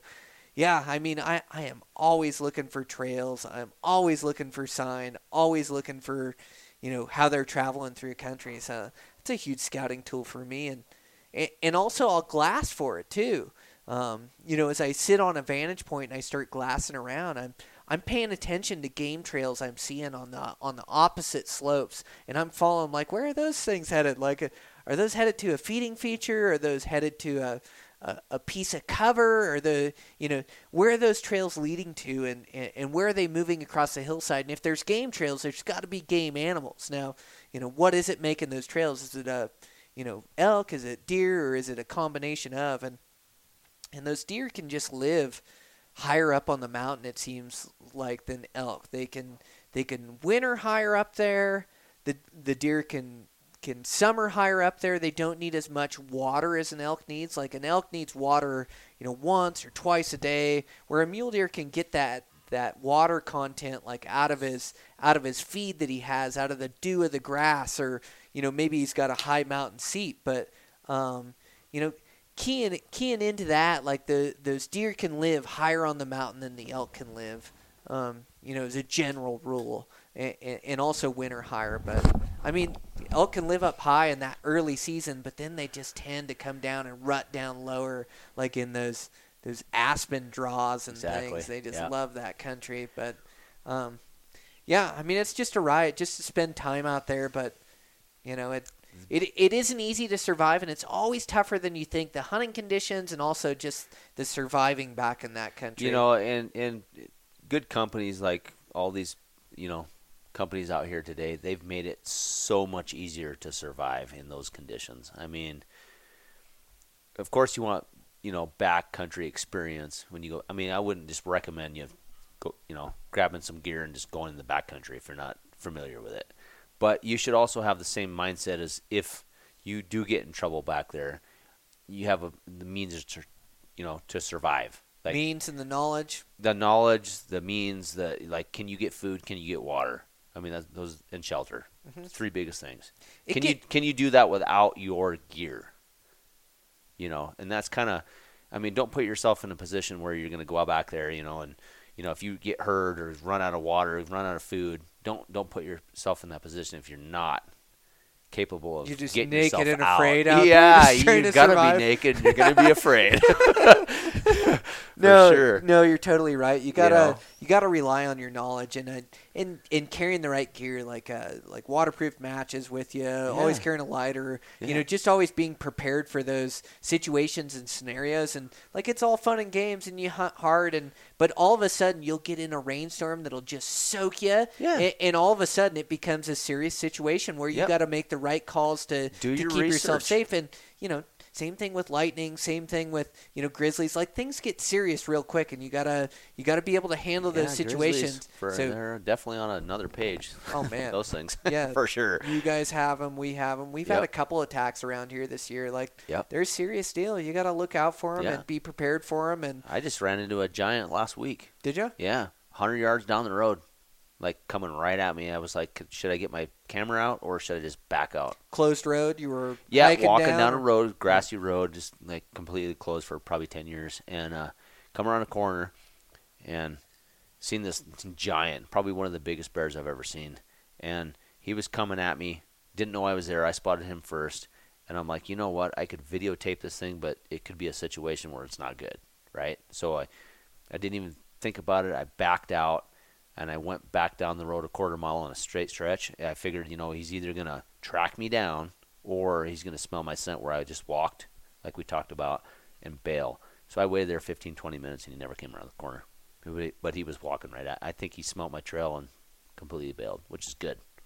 You don't want the bears that track you down. I wanted to see if he was going to track me. Good behaving bear, yeah. Usually 99% of the time they're going to – a single bear like that, he's going to – yeah.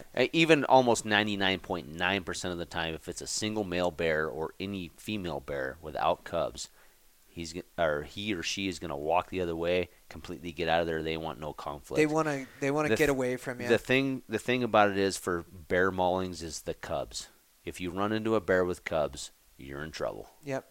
They're doing one thing, and there's a certain small percentage of bears that will attack for whatever being, but it's very rare.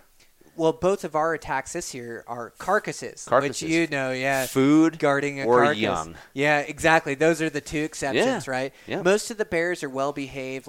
My rule of thumb is I always try to give them just a wide berth, give them a lot of room, and usually I see them a ways off. I've glassed them, or if I see them in a situation, I don't yell at first. I try to back out of there and just get out of their way and let them do their deal. I notice when bears get ornery, and like you say, the majority of the time they go away from you, 9 out of 10 bears, but then you get the 1 out of 10. Almost always. And I think Like the deal is when you surprise them inside 100 yards, they have a fight or flight. They're either going to run from you or run at you, and if they got cubs or they got a carcass there, they're probably coming at you to guard them. So when you're inside that, like I like to back out and give them space, wide berth, get around them, like not let them know I'm there. If you shout at them inside there, like they got to decide right then and there, are they going to run or are they going to attack? And you make them make that decision. Like I don't like that. I like to back out, give them their space. If they don't see you, back out. Yeah. 100% of the time. Right? Because the worst thing you can do is startle a bear in its own element, of course. Inside that close range. Exactly. Yeah. They're thinking on one thing. If a guy goes into a place or a gal and they get scared, what's going to happen? You're going to start striking, right? You're going to fight, like completely go out of your element. You know, you're trying to defend yourself. So if you scare a bear and he doesn't know you're there, he's going to, like even a bear that would run if he knew you were there, he's going to try to fight. Like he's trying to protect himself. Mm-hmm. Same thing. Cubs and bears, don't mix. Stay away from those things. 100%. Don't even go by them. Don't look at them. Don't do nothing. I had the Hawaii boys. Bears and food, same thing. Protect on their food source. Don't go by them. Yep. Those are like the 3 rules. And when you're camping in the backcountry, never take shortcuts. Always hang up your food every night. Never eat in your tent. You know, it's because it's a food thing. You know, they're going to come in. They're hungry. You know, bears are opportunists. They'll eat whatever's along their path. And they just do. That's also just how their nature is. When I'm camping in bear country, like I want to camp off the beaten trail. I don't want to camp on main game trails, which I made my Hawaiian buddy, like we just had to find this spot and it was on a trail. And he was probably those guys were so scared of bears. Oh yeah, they weren't scared. They did great. They, once you get in this country, you get comfortable with it. I tell them what the deal is. But I know before they were coming here, it's definitely a concern, and it should be. I mean, those things are dangerous, and we've had a couple attacks this year. So I mean, rightfully so. I shouldn't even laugh, but so we went in there. But I try to stay off game trails. I try to stay off ridge lines. I get in the thick cover. I get where bears don't travel at night. I've never had a bear get in my food bag. You just got to go enjoy country, but keep your wits about you. I never have either. Yep. Never gotten into my food. Never came into my camp ever. Just hundreds of nights in the wilderness. But I've ran into hundreds of them. You know, and don't exclude black bears either. I mean, they're the same. I mean, absolutely. If you run into a black bear and he doesn't run, you should be concerned. I take them serious. I've been charged by a grizzly, and I've been charged by a black bear. Way more concerning than grizzlies. Yep. Same thing. Inside 100 yards, they make that choice. Guys get too comfortable around black bears, but man, those things got claws they'll rip you apart. Yeah, one slice and they'll spill all your insides. And those things are gnarly. Yeah. Like a 300-pound linebacker coming at you, but now he can run twice as fast as he can run in the NFL. Instead of 15 miles an hour, a bear can charge at 30 miles an hour, and then swiping sharp claws at you. Can you imagine that thing hitting you? And they say that they can't run downhill, but I got numerous hours of video of them like completely full speed downhill and full speed uphill. Oh, I don't want to be in front of one of those things. I don't believe the statistics on the internet. Part of dangerous game, but you got to be smart around them. I love hunting them, but the biggest thing is respect them. Oh yeah, respect them. Yeah, and they'll respect you back. Yep. As many days as you hunt out there, you never know when your day's coming, when you're going to be tested. They're going to come at you. I've been charged a few times by grizzlies, and it's not fun. Yeah. Been charged a couple times for sure. Well, charged, bluff charged. Been around had grizzlies. To back out, and been, my buddy sprays himself in the face with bear spray. And did he? Yeah. Oh, yeah. Well, Sprayed accidentally with touched the it off, and it came back and hit him in the face, and then we're dealing with a guy that can't see, and it's sketchy. But we made it out. Oh, did ya? Like I had one charge one time where we snuck up, got up there. We were just walking through, and I spotted a bear up in the tree, and I was with a buddy. And all of a sudden, like before you could even react, that bear was sliding down the tree, jumped off the tree, and came at us. And my buddy shot his pistol above it, like up in the branches. Above it or at it, who knows, like, I don't know, bear charging, coming at full speed, like life threatened. He says he shot above it. He shot above it. He definitely hit above it. So hit this branch above it, and then Mom gets up from behind, and that was a grizzly cub up in that tree, like a 2-year-old, like a 150, 200-pounder. Getting ready to Mom wean got off. up and backed us out, and so it was pretty gnarly. Yeah, but Mom never... like I said, like I've been charged, like it's more of a bluff charge, like not physically, like. But at 20 yards, like coming at you, like ripping stuff up, and you're like, what do you do? you got to back out or, you Yeah. do your measures. Oh, and I've told this. And I'm not gonna let a bear just like completely jump on me. Luckily, it was over the hill. We had time to back out and go around. But Sean, on the other hand, I just named his name. He touched the bear spray off, and thermals were coming up the hill. Bear spray got in his face. Now he can't see, and I got a bear at 20 yards ripping stuff up with 2 cubs whining in the background. It was a messed up deal. We made it out of there. We hooked back with the trail on the way down, but yeah, it was sketchy. It's scary. It's like the ultimate adrenaline rush. Oh my gosh. I remember like when I got charged by that grizzly, like when you fall asleep on your arm, or maybe today when we were waiting for antelope and your legs fell asleep, like you know how you have pins and needles? Oh yeah. My whole body was doing that. Like no adrenaline rush I had ever gotten when that thing charged me and your life's in danger. It's just wild. It is. Yep. It and is. that bear spray, I've heard a lot of guys have been. It'll stop them. I've heard it. It also like you spray yourself when you spray it, but there's a study done in Alaska of all the bear attacks that have happened up there and whether the people had bear spray or a pistol, and the people that have had bear spray have never been killed. And there's been quite a few deaths. Hands down, bear spray is the best way to go. Yep. I've heard and if actually talked to people numerous times, have been charged, have actually shot them like defensively, and bear spray basically, and I've seen it with my own hands, stops them there in their tracks. They'll basically be running at you, and they hit that wall of bear spray, and they'll be running at you with their legs going in reverse. It's just it's gnarly. I've never had to spray one. I had a buddy that sprayed one. I've had it out a bunch. I've gotten sprayed 100 times by my buddy. Not 100 times, but like 3 times. We'll be hunting, and here's an incident. He actually has a bear stick. He invented, like, he's been sprayed so many times, and he invents this bear stick, walking stick. It's in process right now. It's pretty cool. It's a walking pole. It has a bear spray in the bottom. You just deactivate it, and bam. It's pretty cool. Oh, quick access to it. Yeah, where you just spray it out. It's a hiking stick, though. Oh, gotcha. Yeah. That's a cool idea. He's got a patent on it right now. It's pretty cool. Oh, my gosh. You're going to get sprayed a million times more with that thing. But I've been sprayed so many times by that guy. He's like, he gets in his car, and the last time he gets in his car, and he touches somehow the sheath came off the end, and he touched it on the side of his car. I'm getting my bow out on the other side. It was a little Subaru, and completely shoots straight across and sprays me right, like not directly like stream, but all the mist goes right in my face, and my eyes are burning, right? Like that stuff was gnarly. And it sprays him in the face, and he's like, oh my God, I got it in my eyes. And all we had was Gatorade at the time. He's like, spray my, so I'm dumping Gatorade on his face. It was gnarly. And I'm trying to breathe, at the same time. I had luckily closed my eyes and I inhaled it, but it's just, it's one of those things that'll take your breath away. It's intense, and it surrounds like everywhere around you. Yeah, like so even though the spray doesn't get you, like the mist gets you. Yep. I had a buddy that had one froze in his truck and blew up on the inside of his truck, and for a week straight he was pepper sprayed in his truck. If you touch that stuff and rub it on your face, it's gnarly. Yeah. But it is the best way to stop bears. Exactly. It is a good way to go. Yeah. It may not be good with the wind blowing in your face, but it's a guarantee they're not going to jump on you.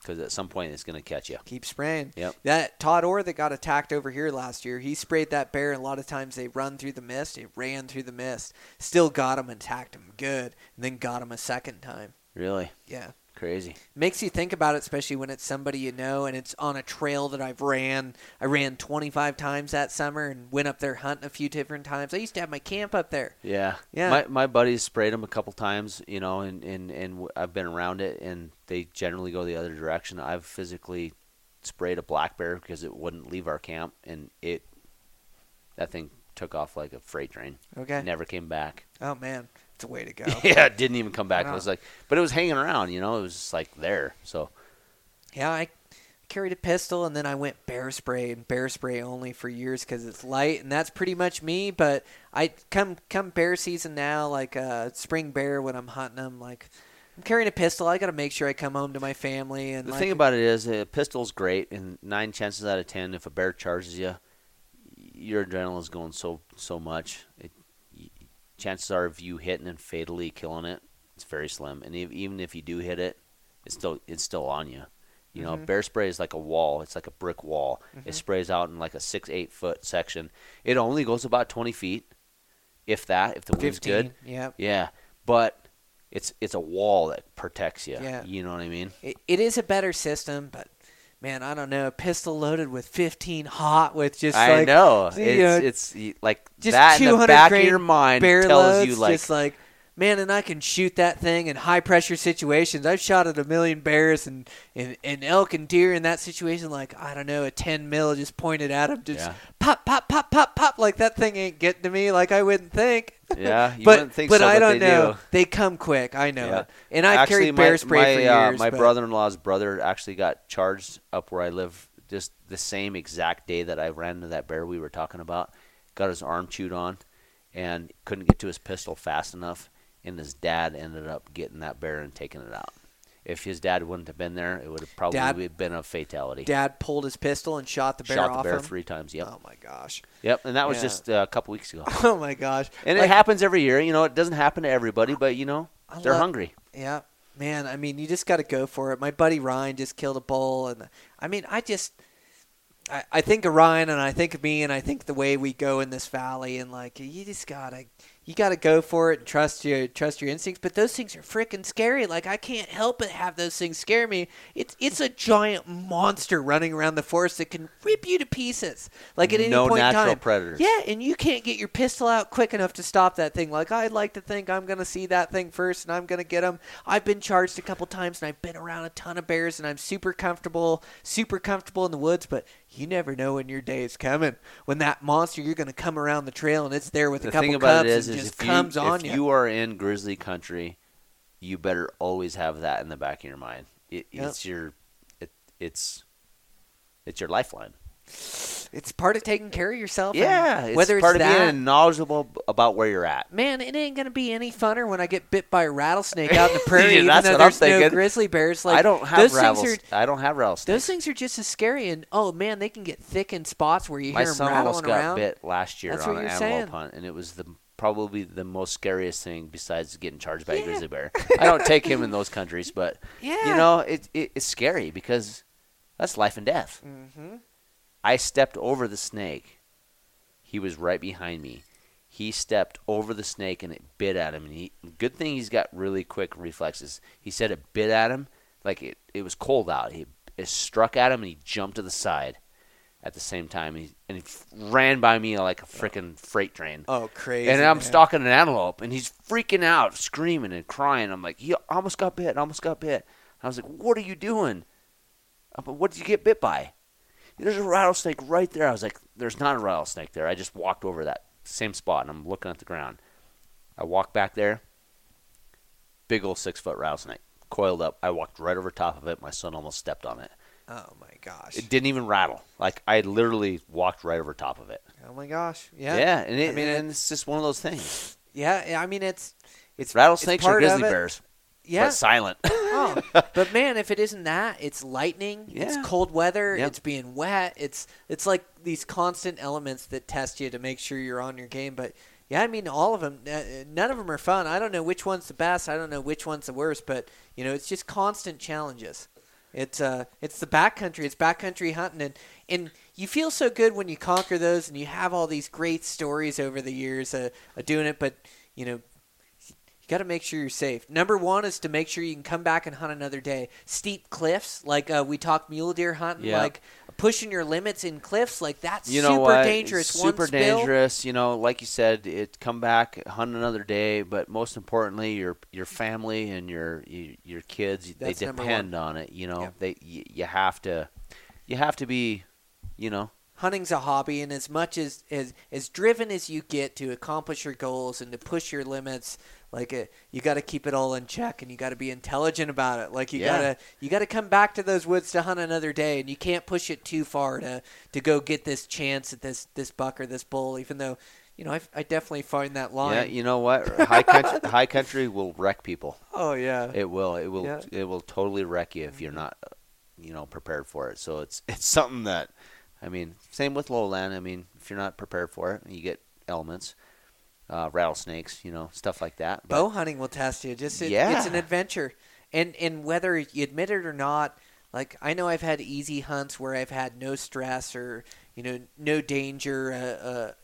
Other than you can get lost, you can get dehydrated, things can happen, anything can happen. But it seems like every hunt has definitely got challenges, and whether you're stranded with your truck or your truck can break down. I hunt a lot out of a truck camp. Like I do a lot of wilderness hunts, but I also do a lot of truck hunts as it gets late in the season, and I'll sleep in a tent, but I'll kind of travel with my truck. But even having like that extra gear in your truck to fix a flat, having your spare, having everything set. Now I've got a battery jumper. Like I've made that mistake earlier this season. I didn't. My battery died and we were stuck. If I would have been way up in the woods up in there, what do you do? So now I've got a jumper that I carry. So here's a tip for that aspect. So if you ever do that stuff, you always have to make sure at the end of the day, even if all else fails, you can get out. Like, okay, so you hike 20 miles back in.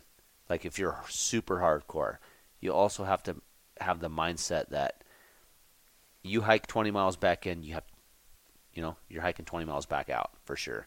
So you have to like really weigh out the odds. Like, you know what I mean? If this could happen, always play your scenario.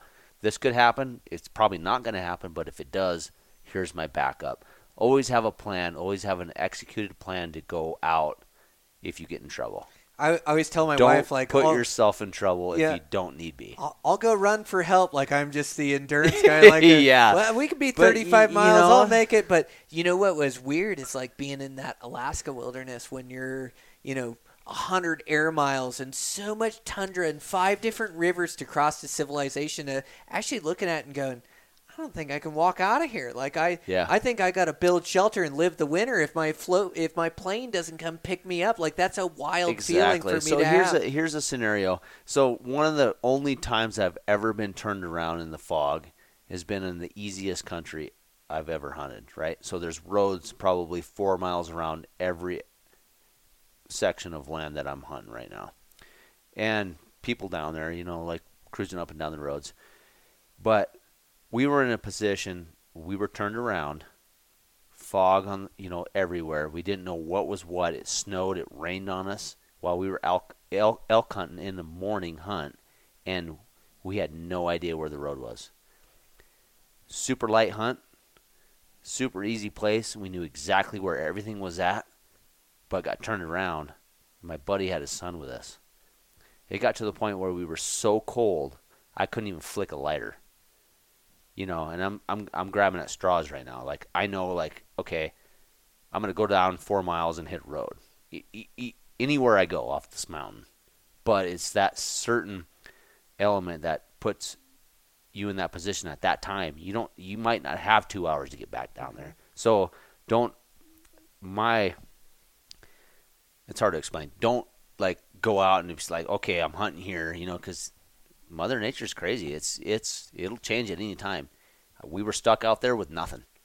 You got to be ready for it. Yeah, and it was a thing that we just went out there and like, okay, we're gonna go here and elk hunt here and here and here, and we're gonna go right back to the rig. But fog came in, everything came in. Yeah. The only time I've ever been turned around in my life, and it was a little 4 mile circle. Yeah. And the snow came in, and it was treacherous, not for me or my buddy, but for my buddy's son.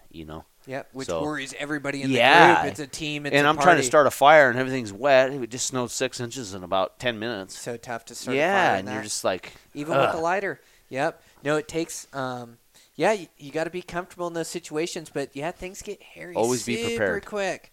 Yep. And you never know when you're going to get tested. It can be on an easy hunt, and you can have a drencher come in and just get you soaking wet. Your tent can leak. Something can break down. That's exactly what happened on that hunt. Yeah. We weren't even ready for it. It just came in and bam. Mm-hmm. You leave one day without your rain jacket, and all of a sudden you're soaking wet, and you're 10 miles from your rig, and if you stop and just hang out, like you're hypothermia you bound. You can't stop.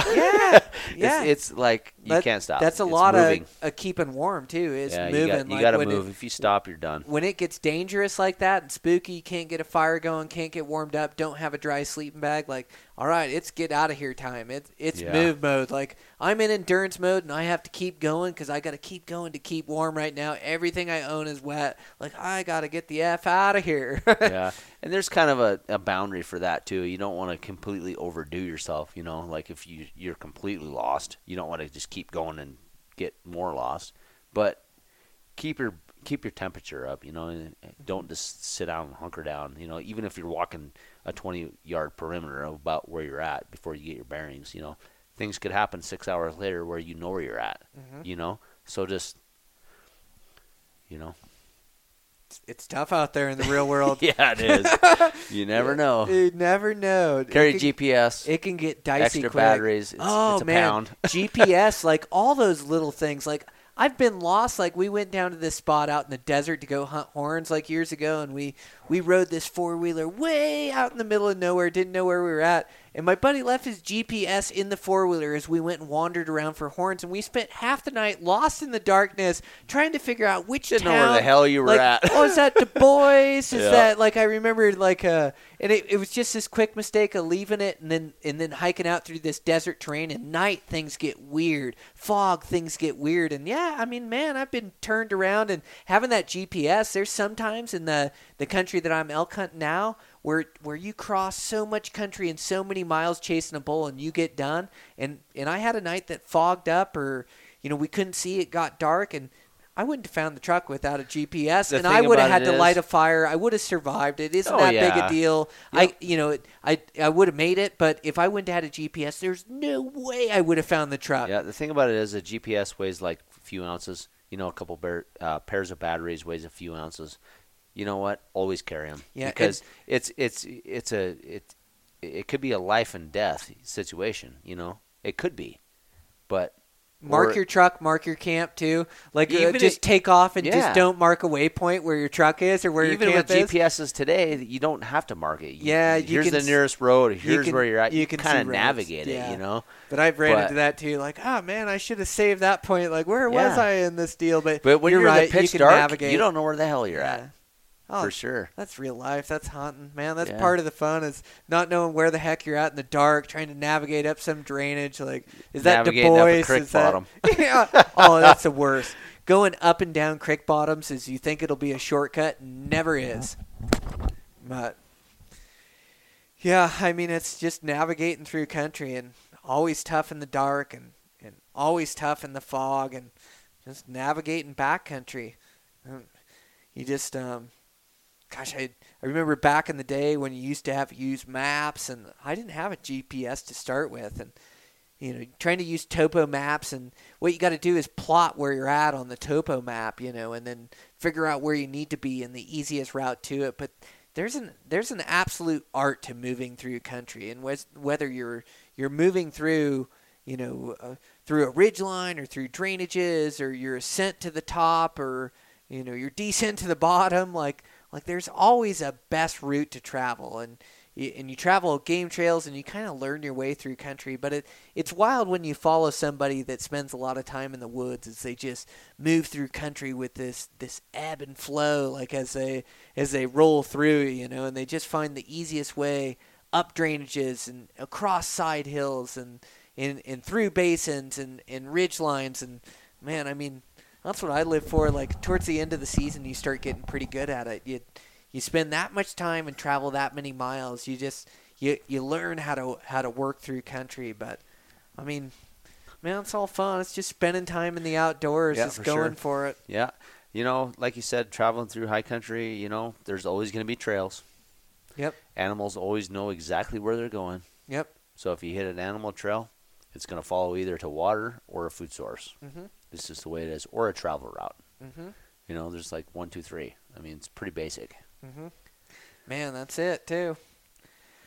Well, all right, man. I got to shut her down. So this is an all-time record for the podcast. Like, I think we're at 2 hours and 30 minutes. So people definitely got their money's worth. Like, talking hunting, that went by pretty we quick. went by that quick, huh? Yeah. Crazy. Yeah. Clicked it off. One short break in the middle and go for it. But just a ton of great tips in there. Yeah. Can't thank you enough for being on the podcast, coming and hanging out. Appreciate Super you fun. having me, for sure. Yep. So we'll have to do another hunt together. Antelope has been epic. Got to plan another one. And can't thank you enough for coming down, and you were going to go filming, give up your antelope weekend to go filming. You know. So it all worked out. Bull down. Whether I'm filming or hunting, it's all the same to me. Yeah, for sure. All right. Thanks again, man. Appreciate it. All right, you bet. All right, guys, that's a wrap. Finally. It was a long episode, but a really good one. I just really enjoy this long-form conversation, and to sit down with such a talented and skilled hunter like Lucas, and then we just start talking hunting, and whether I record or not, this is what me and Lucas would be doing. We'd be sitting around at night late and just start talking hunting and go back and forth. So the only difference is that I just put a microphone in front of us and then record the conversation. But I really enjoyed that one. I thought there was a bunch of good info in there. It was a long one, so hopefully you guys hung with me till the end there. But let me know what you think of the episode. Today's sponsor, again, was Yeti Coolers. Thanks to those guys for sponsoring the podcast. Again, just game changers with their coolers, how they just keep ice longer, and better built coolers, and you buy one and you have it for life. Check out their Ramblers, Tumblers, and then they're different size coolers. I think I'm going to get a different size for like my boat, like a smaller lunch size, where I don't have to have the big one with me all the time, but just an awesome company with awesome products. So thanks to Yeti for sponsoring the podcast. And then just make sure to check out that Eastman's Gear Guide. I'm going to get hooked up with some of the Eastman's guys here. I released one last week with Scott Reekers, and one with Todd Helms a couple weeks before that. So going to get with these Eastman's guys, catch up with Guy Eastman and then Ike Eastman. I always like having Ike on. He's such a good guy and a fun guy to hang out with and talk to. So going to hook up with those guys and get some podcasts out. Make sure to check out that promo deal. Buy 3 subscriptions for family members or friends. Give them away as gifts. And then you get a $120 Sitka hoodie and a $40 Outdoor Edge knife kit. So basically the subscriptions are cheaper than if you would buy the Sitka hoodie and the Outdoor Edge kit. Plus you get to give away 3 gifts and get that taken care of for Christmas. So make sure to check out that deal. And with that, season just winding down. I just got back from that Ohio whitetail trip. Before that was Montana mule deer trip in the rut, which is just an epic trip. Only one I got left on the books. Starts out in 2018 to go for Coues deer. So winding down, what an awesome season. Just so many great hunts with family and friends, and for myself, so many great adventures. And I am so hungry for it. I so want to work so hard and have 2018 be my best season. I just want to chase some giant mule deer. There's some tags that I'm going after. And so, here again, the research starts and the hard work starts, and I'm just willing to put it in. I want to be in the absolute best shape I can be in. Do so much map and scouting work to really find some good locations and just get into some epic hunting, be able to hold off for those older age class deer or those monsters that I'm looking for. But I am so excited for 2018. So the work begins. I'm going to set up a bow today. I got the new Matthews, which I'm super psyched about. So I'm going to set up that bow today, be shooting every single day. I won't miss a day, and then be running like a madman. I want to be in the best shape I can be, and then also a lot of core work too. I'll finish up this ending on this podcast, get this thing released, and then you can guarantee I'll be on the pull-up bar and be out on the trails today. I just want to continue to work hard to see that success and see even more success. So I can't wait for 2018, starting to get into tag season, where you start to get excited about all the hunts you're going to put in for, and the possibilities of maybe drawing like a sheep tag or drawing a moose tag, or just start to plan out these hunts and adventures. So man, just such an awesome time of year. Thanks you guys for the support. We'll talk at you soon. Check in with you next week.